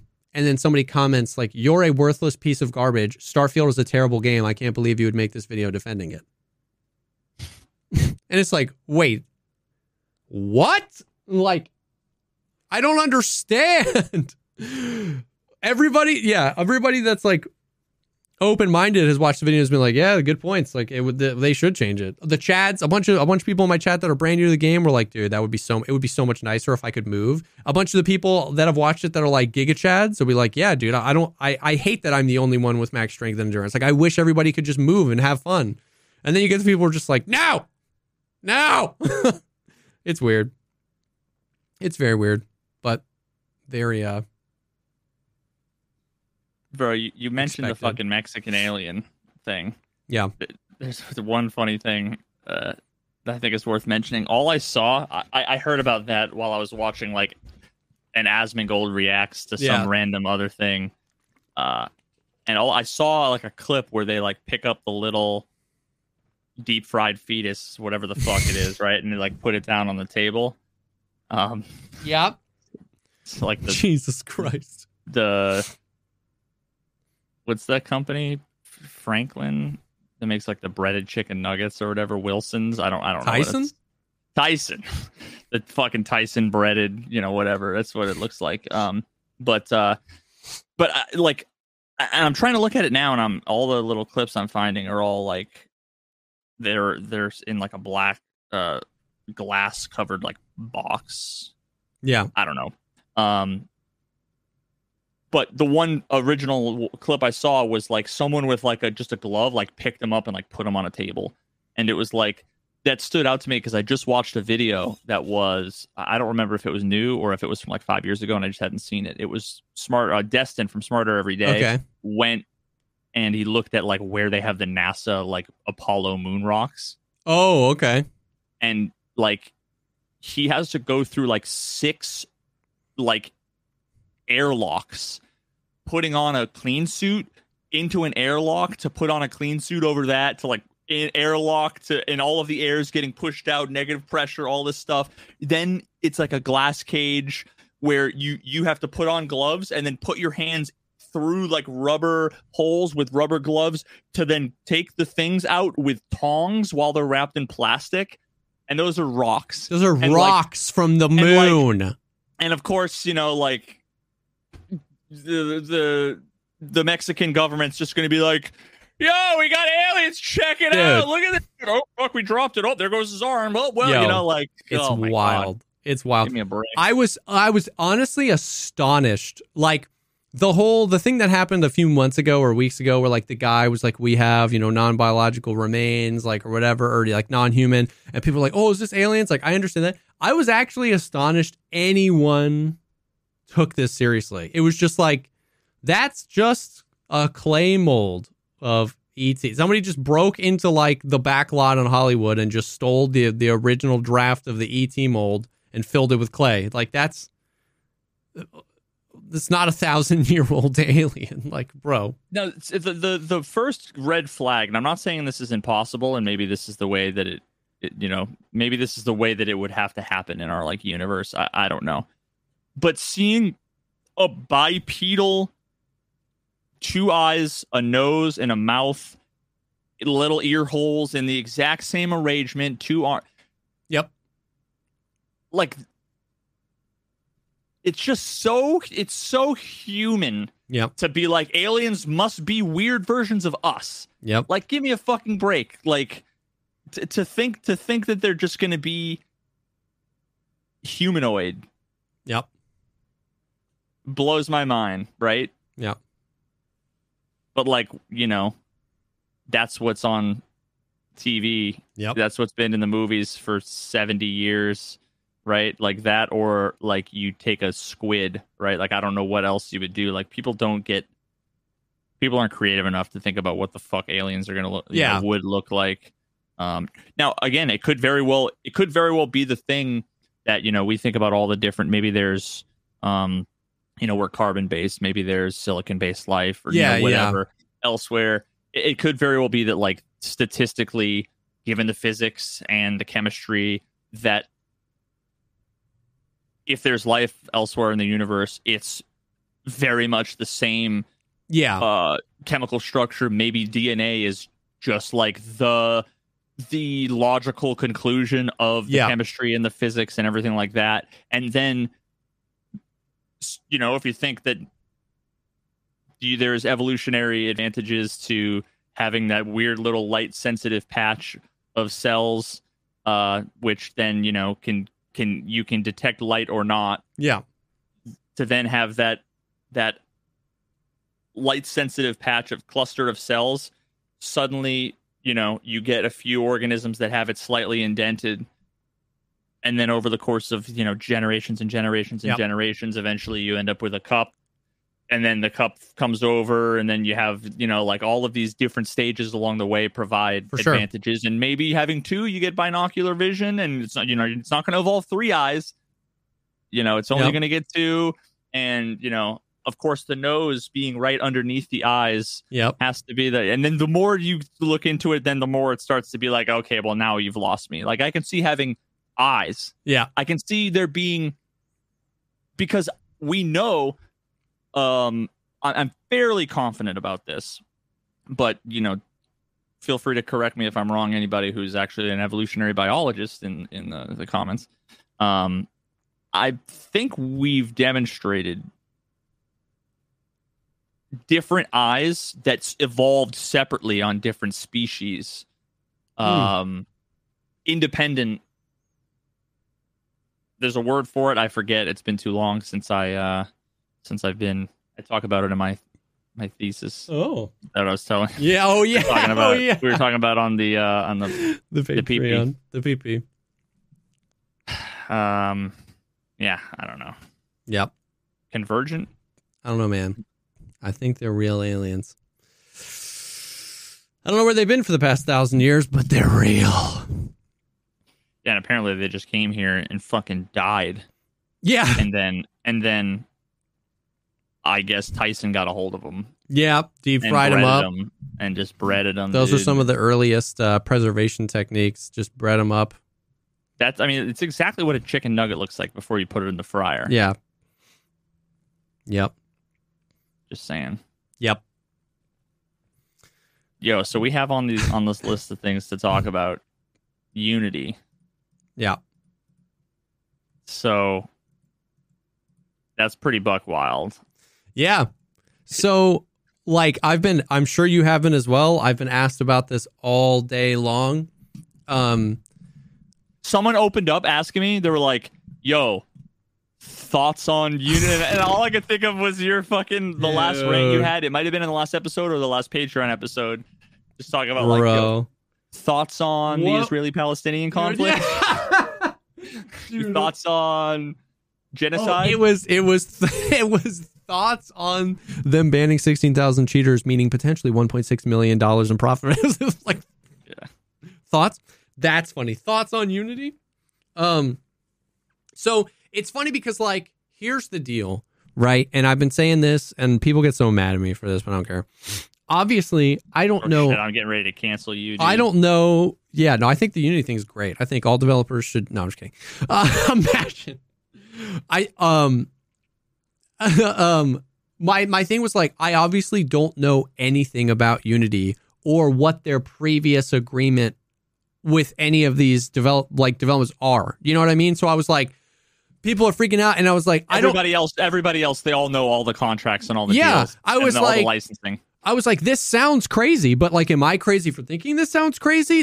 Is this a 5% increase? Is this completely an unprecedented move? Has nobody ever done this in the gaming space before? I don't thoughts on, I don't know. What was it before? Has BSG negotiated rates prior? Is this why they hiked up the price of Tarkov 2 weeks ago? Literally, it was 2 weeks ago they hiked up the price. Was this why? Because they knew this was coming? I have no idea. So that's the basis of it. Is I don't know how contracts are negotiated when games are built on Unity. Now that being said, it seems crazy that the change is, for those that haven't seen it, Unity was we're changing our pricing structure, and once you hit a certain threshold of revenue made or installs from your game on Unity, we are now charging the game developer per install of the game over that threshold. So every time someone installs your game after you've hit this many, you have to pay X amount of dollars or cents per install. And people are freaking out. Now, I can kind of infer, I guess, from the response from the gaming community that this is a pretty crazy and outlandish and unprecedented thing. A bunch of game developers have made statements that work on Unity being yo, this is not it, fam. You know what I mean? Yeah, I don't know. It seems wild. I mean, yeah, there are. I've looked into this a ton over the years, and of course, it's now I'm at the point where I've purged it all from my brain. So like, I thought that it used to be at least very similar to like what, like if you asked me what the Unity thing was, I always looked at it like, unless you make a bunch of money, it's free. It was always kind of like the,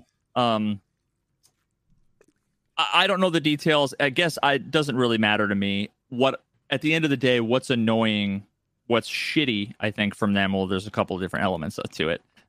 What's shitty is the idea that like you sign up for something, you've committed years and years of work to like put something out under a certain set of circumstances, and then it'd be one thing if they changed it going forward and not retroactively. Yeah, but if they're making it retroactive.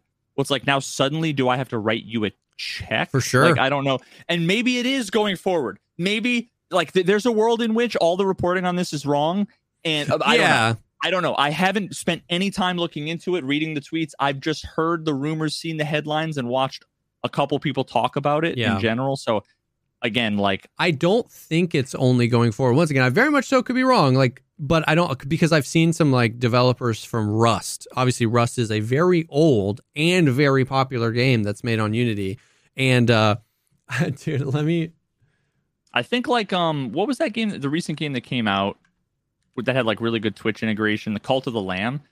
Yeah, I heard the rumor that they were like, yeah, we're done. Yeah, like shutting down. I heard something about that too. Damn. Which like I do have to say seems a little wild because it's like before if someone was saying you pay like you make $1 and now they're saying for every dollar you make you got to give us 20 cents. Like that sucks, right? But I'm just thinking about like game developers. It's not like they're manufacturing and they have like these crazy high fixed costs like that go along. You know what I mean? So like if you build a car and it costs you $20,000 to build a car, well then you need to sell it for at least $30,000 to like make whatever money you have back from all of the things. So if suddenly they were like, you sell a car for 30,000, well now you need to give us 24 of it. It's not like they're losing 6,000. It's like they're actually losing money every time they sell something. They're losing money. I don't know how that would work with like a digital game. Yeah, because it's now back in the day when they were printing discs, shipping them to GameStop, and that's I don't know. It just seems a little weird that companies would say, "Oh, I'm done now." But sure, you have servers and you have maintenance or whatever. But is that really losing 20% of the gross going to put you in the red and suddenly make it not worth it? Maybe. Yeah, maybe that's the thing. Is like I don't know. I don't know.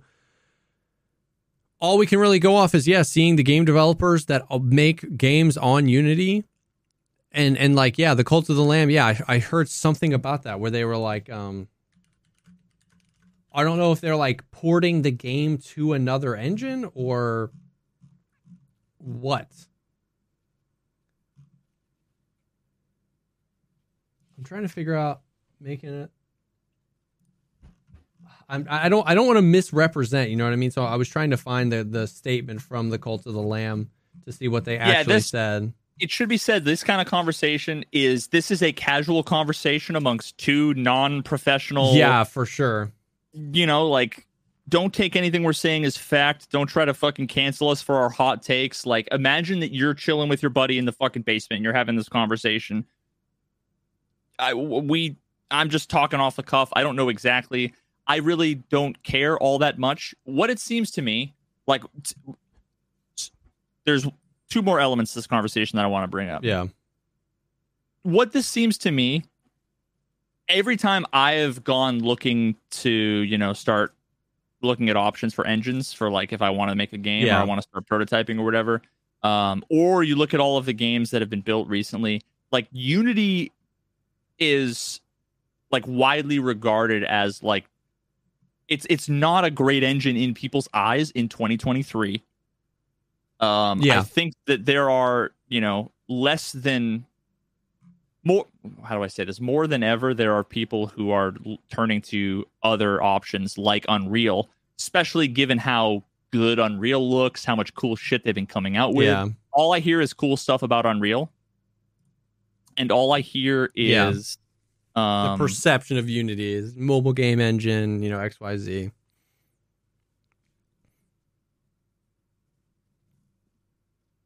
Oh, did I? Oh, can you hear me? Yeah, you said the perception of Unity is dude. Your reaction to what I said didn't match, so I looked over and I saw myself frozen, like, and then I was like, oh, okay, something's not right here. Oh fuck. Anyways, what were you saying about Unity and their perception? Yeah. The perception is just not great about Unity. So. For all we know, this is Unity being like, listen, we're not making a lot of money. Nobody wants to use us anymore. We're going to go and do a fucking cash grab before the ship sinks. Yeah. And it is what it is. And what kind of solidifies that, I thought that before I heard that, like, and again, this is completely, I'm just throwing kind of what I remember from kind of hearing from kind of a tweet somewhere. Like the CEO or somebody like sold all their shares like a week before all this went down. Oh, really? Something like that. Again, look at the details. I don't remember how much it was, who it was, something like that, where it was like, oh, well, that kind of solidifies that. I feel like they're just kind of giving up. Like, yeah, that's weird. What I know is that the guy who was the CEO. Okay, what I think, I don't know anything. What I've heard that the guy that was the CEO of EA. During the time where EA brought forth the loot boxes and were like smashing loot boxes into every single one of their games, and every single EA game was like basically just a casino. And for a few years that like EA was, it was like ranked the worst company in the world by like some independent thing, like 2 years in a row. The guy that was CEO during that time is the CEO of Unity right now. And so, nice. Like, I didn't hear about the dude selling off his shares. But yeah, so I don't know. Oh, okay. So let me also clarify. I was remembering, and this is what happens when you're like half remembering a rumor that you heard that you weren't really from an unknown source. It's not like a percentage. It's not like 20% or whatever. Yeah. It's 20 cents per install. Oh yeah, no, yeah. So even a free game, could potentially owe money. Yeah. If it's popular.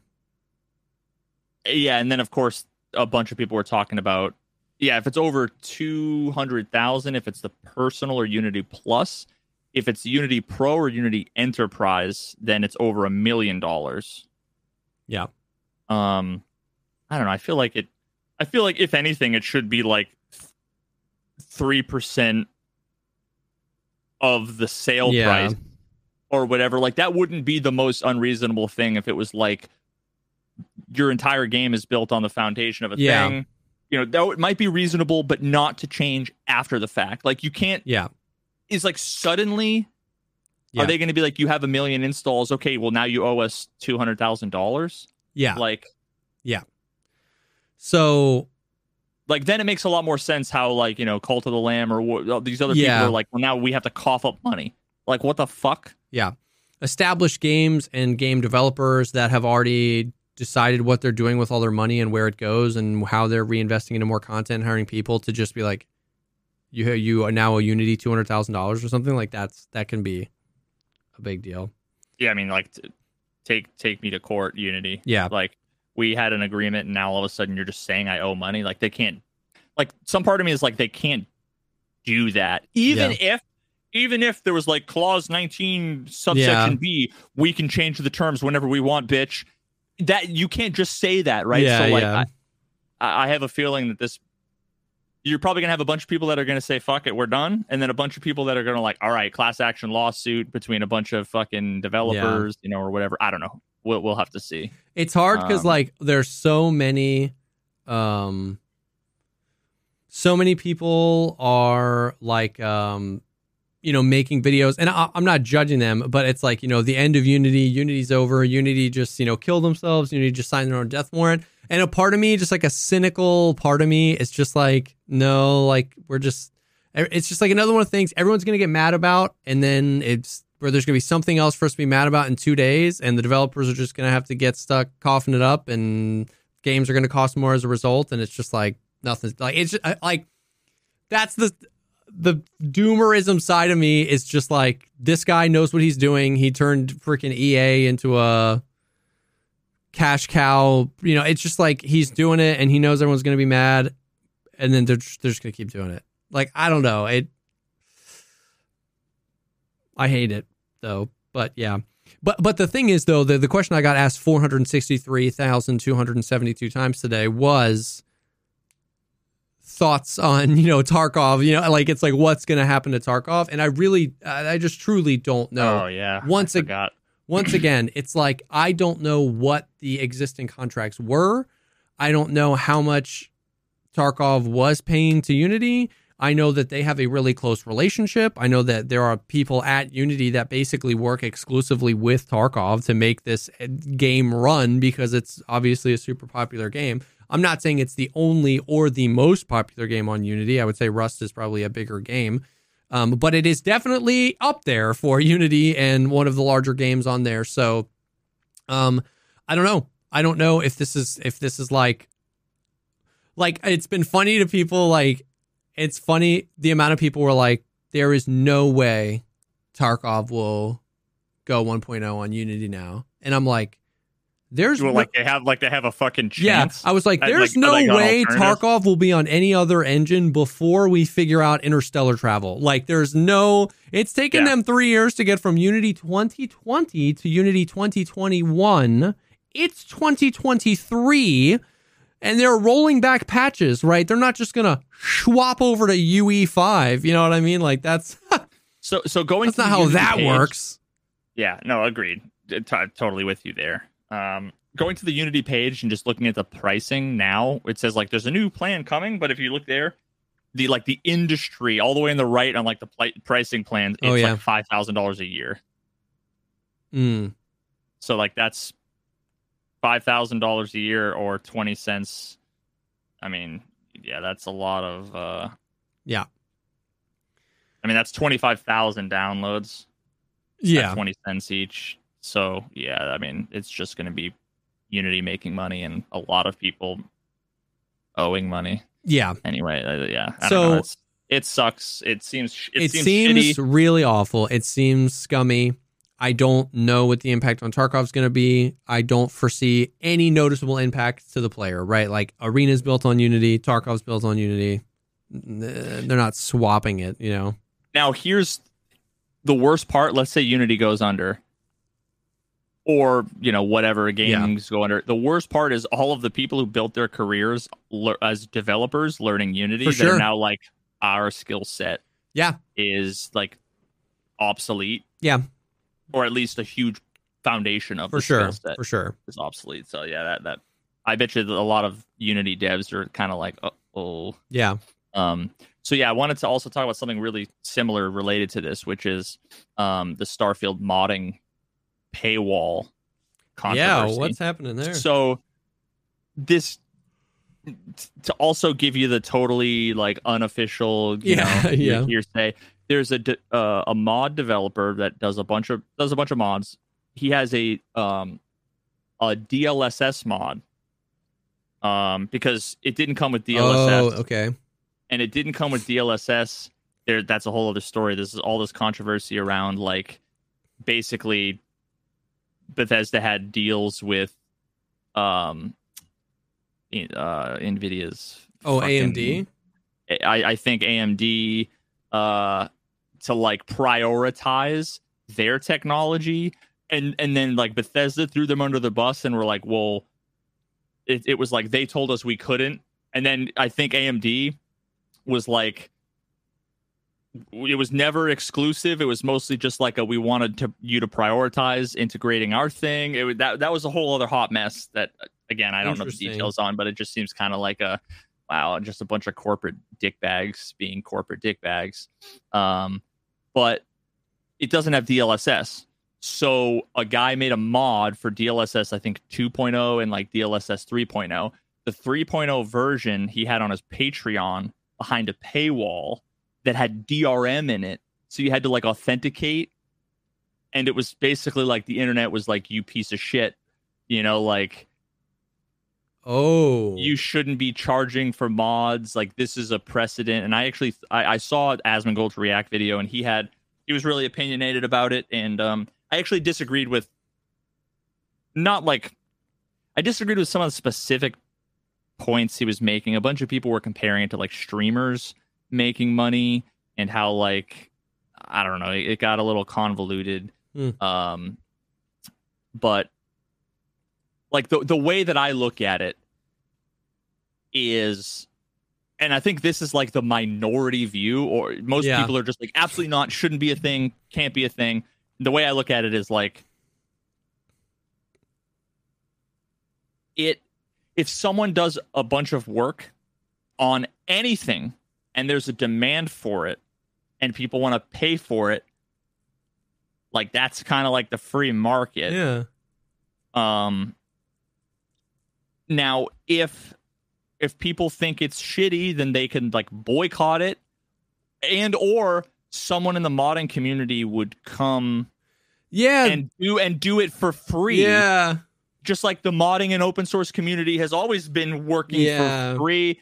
So like, I feel like they could charge and whatever, and then eventually it would, like, I can understand the argument where a bunch of, like, maybe all of the modders would just start charging, and suddenly like modding would be this annoying thing where there's 10 DRMs and 10 mods that you all have to pay for, and how like cumbersome and annoying that would be to an already cumbersome and annoying process for many games at times. So I mean, I can see that being a problem, but at the same time, the whole like, no, nobody should charge, you can't charge for mods. There's something about that that's like, what is the DRM thing? Like, what does that even mean? I think it stands for like digital rights management. What does it like practically mean? Does it mean like you can only install? It's what like prevents you from like copying a PlayStation disc onto like another PlayStation disc. Oh yeah, so somebody couldn't buy it and then give that mod to all their friends. You know what I mean? Like install it on all of their friends' copies of Starfield. Gotcha. Exactly. Yeah. So I mean, which is what you'd have to do if you wanted to charge for something that was a digital download. Yeah. Right. It's like we could, DRM our Patreon shit so that like you had to, Yeah. Now, I mean, maybe you could argue that we do because we upload it to the Patreon. To the Patreon feed. But like we could put it on YouTube as an unlisted video. Then people could just share the links all around. We would never know who did it. Yeah. That would kind of be shitty, especially to the patrons who are like trying to get this content. But so that's interesting. I feel like I'm not the greatest person to get an opinion on, because like, if you had just 10 minutes ago been like, do you think that some modders charge for their mods? I would have been like, yeah, absolutely. Like, I didn't know that was the thing. I thought for sure that some mods cost money. Like, I didn't know that. And usually they have PayPal links for like donations. Yeah, like donate. Okay, donations. yeah. And so, and then it's also, I guess that if there was like an outcry about that kind of, I guess my thought is like, is this the only guy that can make that mod? Like, I'm not saying it's easy. I couldn't make that mod, but if somebody else in the industry make the mod and make it cheaper and or DRM free and or just free, like, I don't know.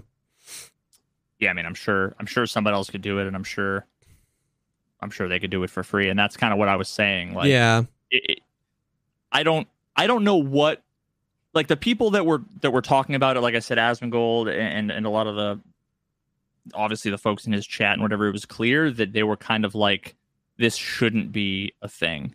And it's like, whether it shouldn't or not is one thing, but let's say we determine that it shouldn't. Mm-hmm. Do we then prevent it somehow? Yeah, right? Like, yeah. It's like the difference between moral and legal. Yeah. You know, like, yeah, you can't. You can't like imprison someone for lying, but lying is obviously wrong. Like, yeah, and like, what are they like? Like, what could anyone do? Yeah, it's crazy. Somebody made a DLS. And the guy that put it on his Patreon probably knew that, right? Like, he was probably like, okay, I can make some money off this for 3 days, and then someone's gonna make it. You know what I mean? He probably didn't think that far ahead. He probably thought, I'm gonna make some money off of it. You know, whatever. And, you know, people are going to want it. There's a demand for it. If there's a demand for it, I can make some money from it. And I have an expertise that has value and whatever. And and once again, I'm not saying that all of the anger is unjustified. You know, there's definitely something to be said for just like convention, just for like, hey, we as a community have never done this before. And it's just weird that you're doing it all of a sudden and we don't know how to think or feel because it's just going to set a precedent. Like, I'm not saying that every bit of that is unwarranted. Like, you know what I mean? That's an understandable pause to take and be like, whoa, like, is this going to cause some... But I don't know that, I can sit here and be like, I can't believe that guy spent his free time doing something and then charging a little bit of money for it. It's like, that doesn't seem crazy, especially if he gave DLSS 2 away for free and just put 3 behind the Patreon. I don't know. A lot of the arguments that people were making, you could make about... like, if I charge 99 cents for my app. Yeah. Because it's like you're making something that built on top of some other thing and you're profiting from it. Yeah. And at the same, like, so if I'm going to take that stance, then I would also I would be hypocritical if I didn't also have the same stance towards something like, now I don't charge for the app, but like I also don't think it would be bad or that I should get canceled or that there should be people with pitchforks and torches if I decided that I wanted to. That's interesting. So I just don't know, like, so let's just shame the guy. We'll write a bunch of Kotaku articles about how this guy's a piece of shit and ruining like whatever. The world. And I don't I mean, that's fine, like, roast the guy, whatever. Like, but I don't know. I just don't know. Like, so part of me though is like, if you like it's like a 2-to-1, it has to be a 2-to-1 ratio. If you want to roast the guy, you have to roast Bethesda twice for every time you roast him because they didn't add it into the game. Like, how is this guy more of a war criminal than Bethesda? You know, the $1 billion company who didn't put the feature that they know everybody wants in the game. Like, yeah. Well, they did it for money. Yeah. But yeah, so like the way that the argument was going was, you know, someone in chat said, "Dude's got to eat though," and then the response is, "Well, you're not entitled to have a living wage doing whatever you want." Yeah. And that was like Asmongold's response was like, you're not entitled to make money doing whatever. And but what I felt like wasn't said was, yeah, but he's the original guy. Like, you're arguing against someone else, but the original guy didn't say I'm entitled. Yeah, he's not demanding a livable wage. He said, that's weird. I did work. If you think there's value in it and you want to pay for it, it's up for sale. In the same way, you could say you're not obligated to use it. Just don't fucking use it. If that's you have a weird. problem. That seems like a weird meta, because like the guy who says dude's got to eat, it's like, what if this guy like is totally fine financially and it was just of the mind that I put my hard work into this and I should charge whatever I was for it. And if you don't like it, then just don't buy it. And he's like it's weird that it gets reduced down to like, if you don't pay for his mod, this man will starve. And it's like, wait, why are we arguing about it? That's weird. Somebody said in chat too, which is an interesting perspective.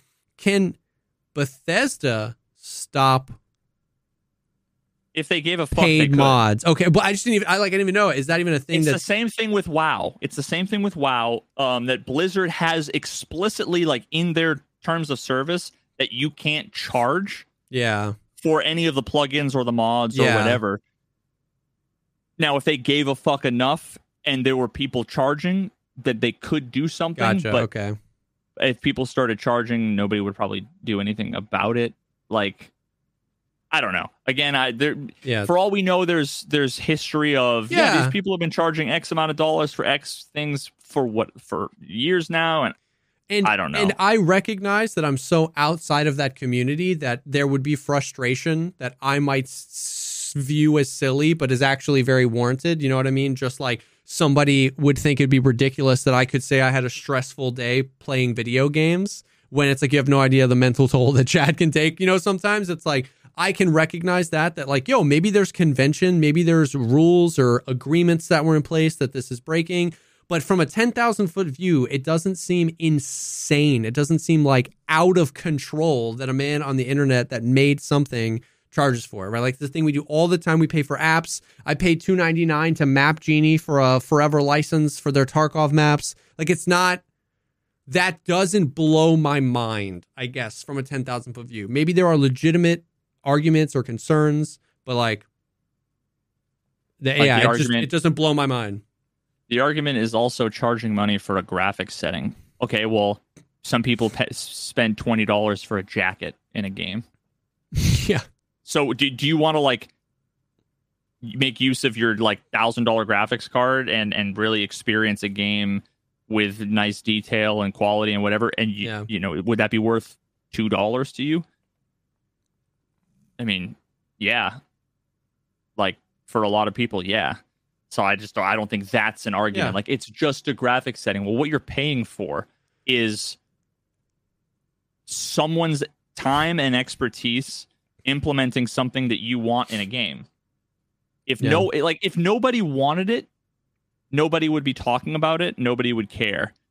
But clearly it's people that want it, that don't want to pay for it. And then they want to roast this guy for it and whatever. And then it just becomes like it turned from like, I don't know, what could be like an interesting ethical discussion, you know, same thing kind of with open source software and all this stuff, into like, you know, there are just a bunch of drooling, screaming, pitchfork, torch wielding people that are like, who are we going to fucking stab to death next? Like, you know? Like, and maybe I'm out of pocket for this. Maybe I'm out of touch. I'm off base. I don't know, but it seems crazy. Like, listen, I have not played Starfield, dude. I know I'm gonna get some shade for this. I haven't played Starfield, but after seeing your video, it is crazy to me that like the line is drawn here. Like, if there are thousands of people mad about this, it's just crazy that more people aren't just mad at Bethesda for the state of the game. And like it not including DLSS in the first place, the old engine, the facial animations, the eyes, all that. It's like, why are we making concessions for the $1 billion company? The story gets better later. You know, they're squeezing everything out of this engine. They've only been working on it for 20. Why are we making concessions for the billionaires? And the guy, like, once again, maybe that's out of pocket, but it's crazy. I don't know. No, trust me, I'm with you, dude. I'm in the fucking Twilight Zone with like the lengths that seemingly the majority. Do I say the majority? No, not the majority. But a massive number of people, you know, at least 20% of the voters on my video, because it's at like 80%, 81% upvotes. You know, 19% of people had to downvote the video because, you know, they're the types that are, you know, IGN Spain 100 out of 100. Literally nothing in this game is bad. There's not a single. The graphics are incredible. The best storytelling Bethesda has ever. It's like I feel like I'm in the Twilight Zone. I want to know what they all said about Fallout 76. You know, if they were given 9 out of 10s to Fallout 76, then it's like, oh well. Tells me all I need to know about you. I don't know. I know it's like Rotten Tomatoes, where the critics are so fucking out of touch with like the whatever plebs, the normal people, their reviews. You know, there's so many movies that the critics will highly rate that everybody else hates, or they'll rate terribly that people like just universally love. Yeah. Here's my, I don't know if we talked about, mention this whole thing, but like I see Starfield as like the 9th sequel to like the 14th second character in a Marvel movie. Yeah. That like people just like, oh, another Marvel movie, fuck yeah, dude, oh god, I'm rock hard for the new, like, you know, Kitten Woman movie or fucking whatever, right? Like, yeah, they just love that shit. They eat it up. They'll have whatever it is. Fine, if you don't like it, well then you're a fucking whatever the opposite of Marvel is. DC, you're just a fucking DC fanboy and blah blah blah. And it's like, yeah, but the writing is shit. The cinematography is shit. It's just a bunch of like fucking Michael Bay explosion, flying special effects, but like the acting's terrible. Everything about it is bad from a movie perspective. Now Fallout 76 got eaten alive. Yeah, that's true. That was a game it was trendy to hate. Yeah. Somebody put something good in chat, which is like, I've been actually thinking about this conceptually a lot recently, but it's just like the whole that like, it's basically just what you bring to the table. Like so much of how we think about things was just our preconceived, even subconscious a lot of times. Like they would never buy a DLSS mod, so it's easy to get up in arms about. But they wanted to play Starfield, so it's hard for them to criticize. It's just like what you bring. And I was like, damn, that was a good point. It's like, I've never had to pay for a graphics setting before, so that seems crazy. So like, the whole thing down the line is crazy. Now, yes, is that crazy? Yes. Should Bethesda have added it? Yes. But the flip side of that is like it's hard to hear your criticism of Starfield, or it's hard to be negative about it because I wanted to play that. I just said like that's what I brought to the table. And it's funny, maybe we'll do like a deep dive of this on like a Patreon episode or something, because I've been thinking about that a lot recently, just in life, with like so many of the things that we believe or think about life is just how we're like, you know, where we're brought up or how we're brought up, and then just like what we bring to life as we go out as adults. Just like the stuff we bring subconsciously can affect so much of it. And that was just like, I was like, that's a good point. We're excited to play Starfield, so it's hard to cross the threshold that you crossed. You were excited to play Starfield, but I don't think you think that way. You're a much more open-minded, like if something, you're just like, what the hell? But I think it's a little bit of what we talked about earlier. It's like, people don't like feeling wrong. They don't like being hyped about something and then that be like, you know what I mean? So they dig their heels in and defend. But I think a lot of people have a hard time crossing that line. I was excited about this. And that's basically, it's like, to bring back to the Marvel movie analogy, it's like, that's just being milked. The first few Marvel movies I thoroughly enjoyed because it was like, oh, comics. And then they started to get good. And it was like, oh, dude, like Infinity War, like this stuff is crazy. And then they crossed the line and they're not as good anymore. But I'm really excited about them. And so it's hard for me to cross over from, I've loved these, I'm really excited about them, to like, they're not as good as they used to. And then they started to get worse and worse and worse. And it's like an exploitation of that fact that like, I was excited about it. It's weird to be less excited about it now because I used to love that.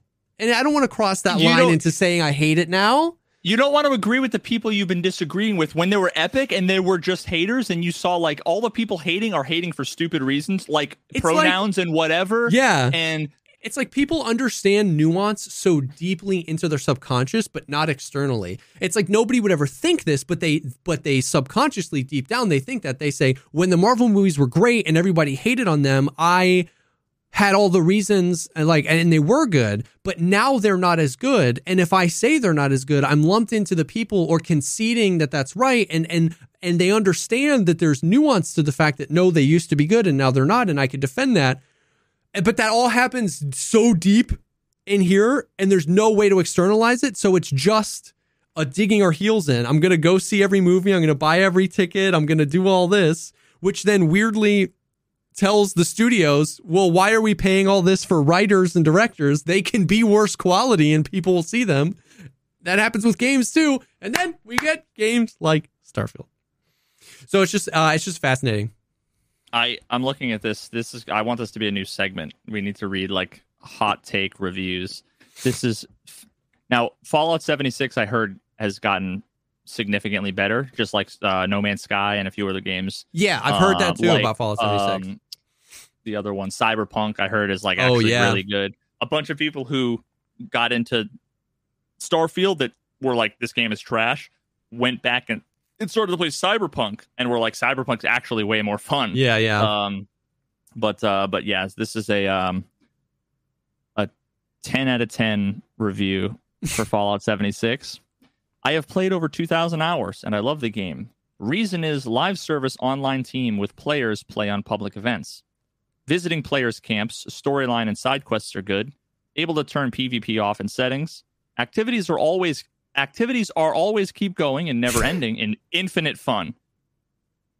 Infinite fun. Activities are always keep going. I have a feeling this person might be like Indian. I don't know if English is their primary language, so I don't want to go too harsh on it. But I love the emotes. I have noticed that a lot of people giving negative reviews. They are misunderstanding about this game. Yes, this game does have microtransaction, but so does Fallout 4 Creation Club, and it's just optional. No point to complain about having nice and cool cosmetic stuffs from Atomic Shop. Atomic stuffs are carried over on each new character on the same account. Are the pro. When I see all the negative reviews are laughable to me. I played over 2,000 hours, and the game is the best game I ever play. I love how camp's set up anywhere I want around Appalachia. I love this game, man. Thank you, Bethesda, for making this game and all the updates and patches. 10 out of 10. Would play again. I've heard it's come a long way. Yeah, I heard it's come a long way, too. And actually, to be fair, that is from July of 2023. So that's recent. It's probably not totally unreasonable. I guess that wasn't even... Now I feel bad, because that wasn't even like a roast. That was... At first, I thought it was just an idiot, but it's just a guy. It's just a guy who's English. Just a guy who doesn't speak English that legitimately loves Fallout, and you just... Listen, Biohazard Evil with a 3. I apologize. You're fine. Your review is fine. Now, when you look at all of the critic reviews, it's the first one, Impulse Gamer, 92, and then 76. Wow. Okay, wait. That has to be like a thematic choice of number there. Like, give Fallout 76 a 76 out of 100. Yeah. But like, there's nothing in between 92 and 76. Yeah. Whereas, like, Starfield was like 100, 99, 99, 98, 97. Impulse. And this was, this is a critical review. If you are more of a single-player gamer like me, don't let the online nature of Fallout 76 put you off. It's eminently playable as a single-player experience. Yeah, you just, like, unplug your fucking router.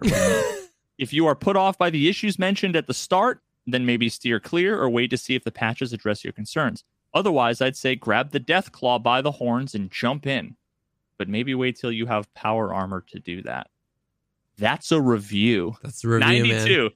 Maybe the game isn't for you. Here's a dad joke at the end. 92 out of 100. Thanks, Impulse Gamer.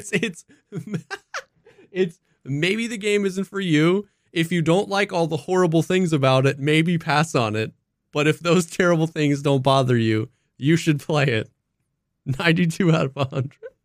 This guy, he wrote 34% of the dialogue in Starfield. I'm fully convinced. Because that's the other thing that I never mentioned, is that everything is a fucking corny dad joke. Yeah. That even the player... Okay, last thing, and then I'm done with this forever. Bro, Starfield, it knows that it's annoying and wastes your time.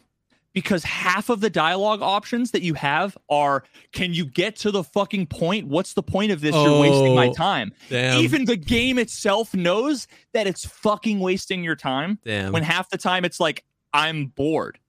Yeah, half of the dialogue options are like, can we skip this, please? Yeah, unironically, it knows it's fucking bad. I just had to throw that out there because I just remembered. And I just put out a video today that was like part 1.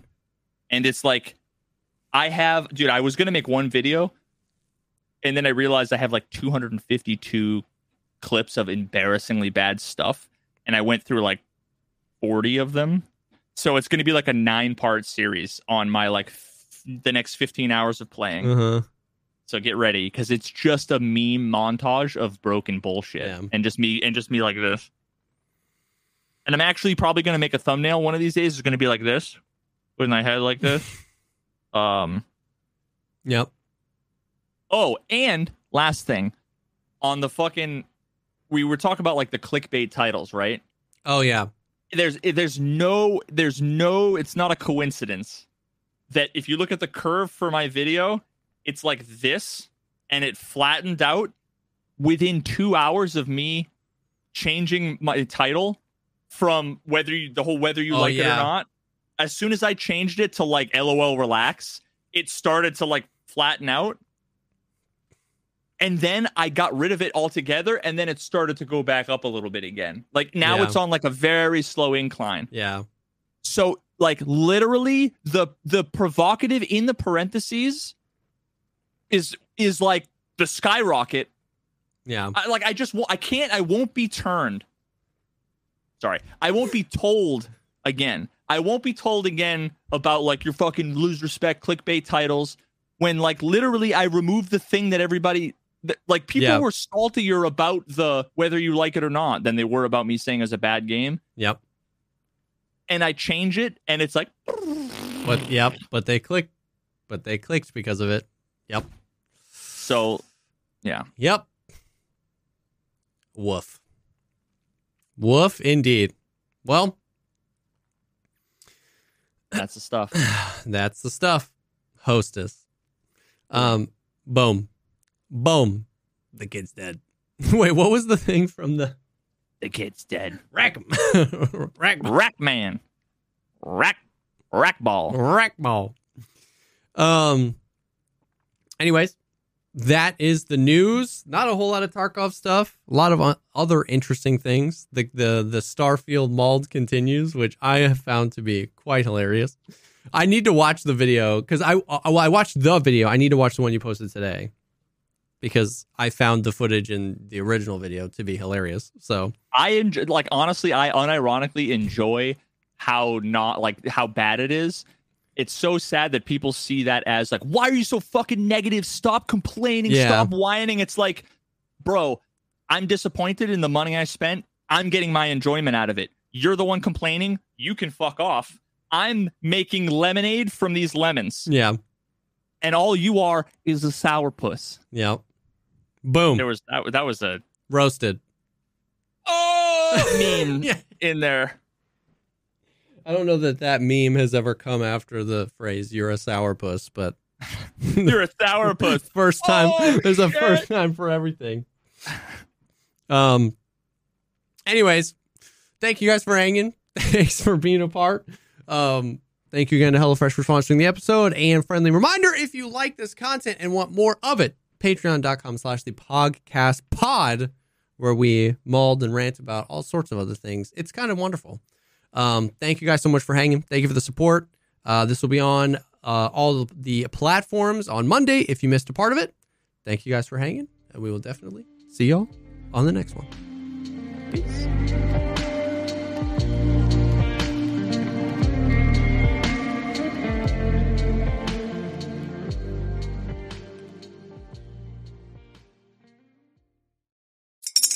Spring is in the air at Littleton Coin Company, and we want to help you brighten your collection.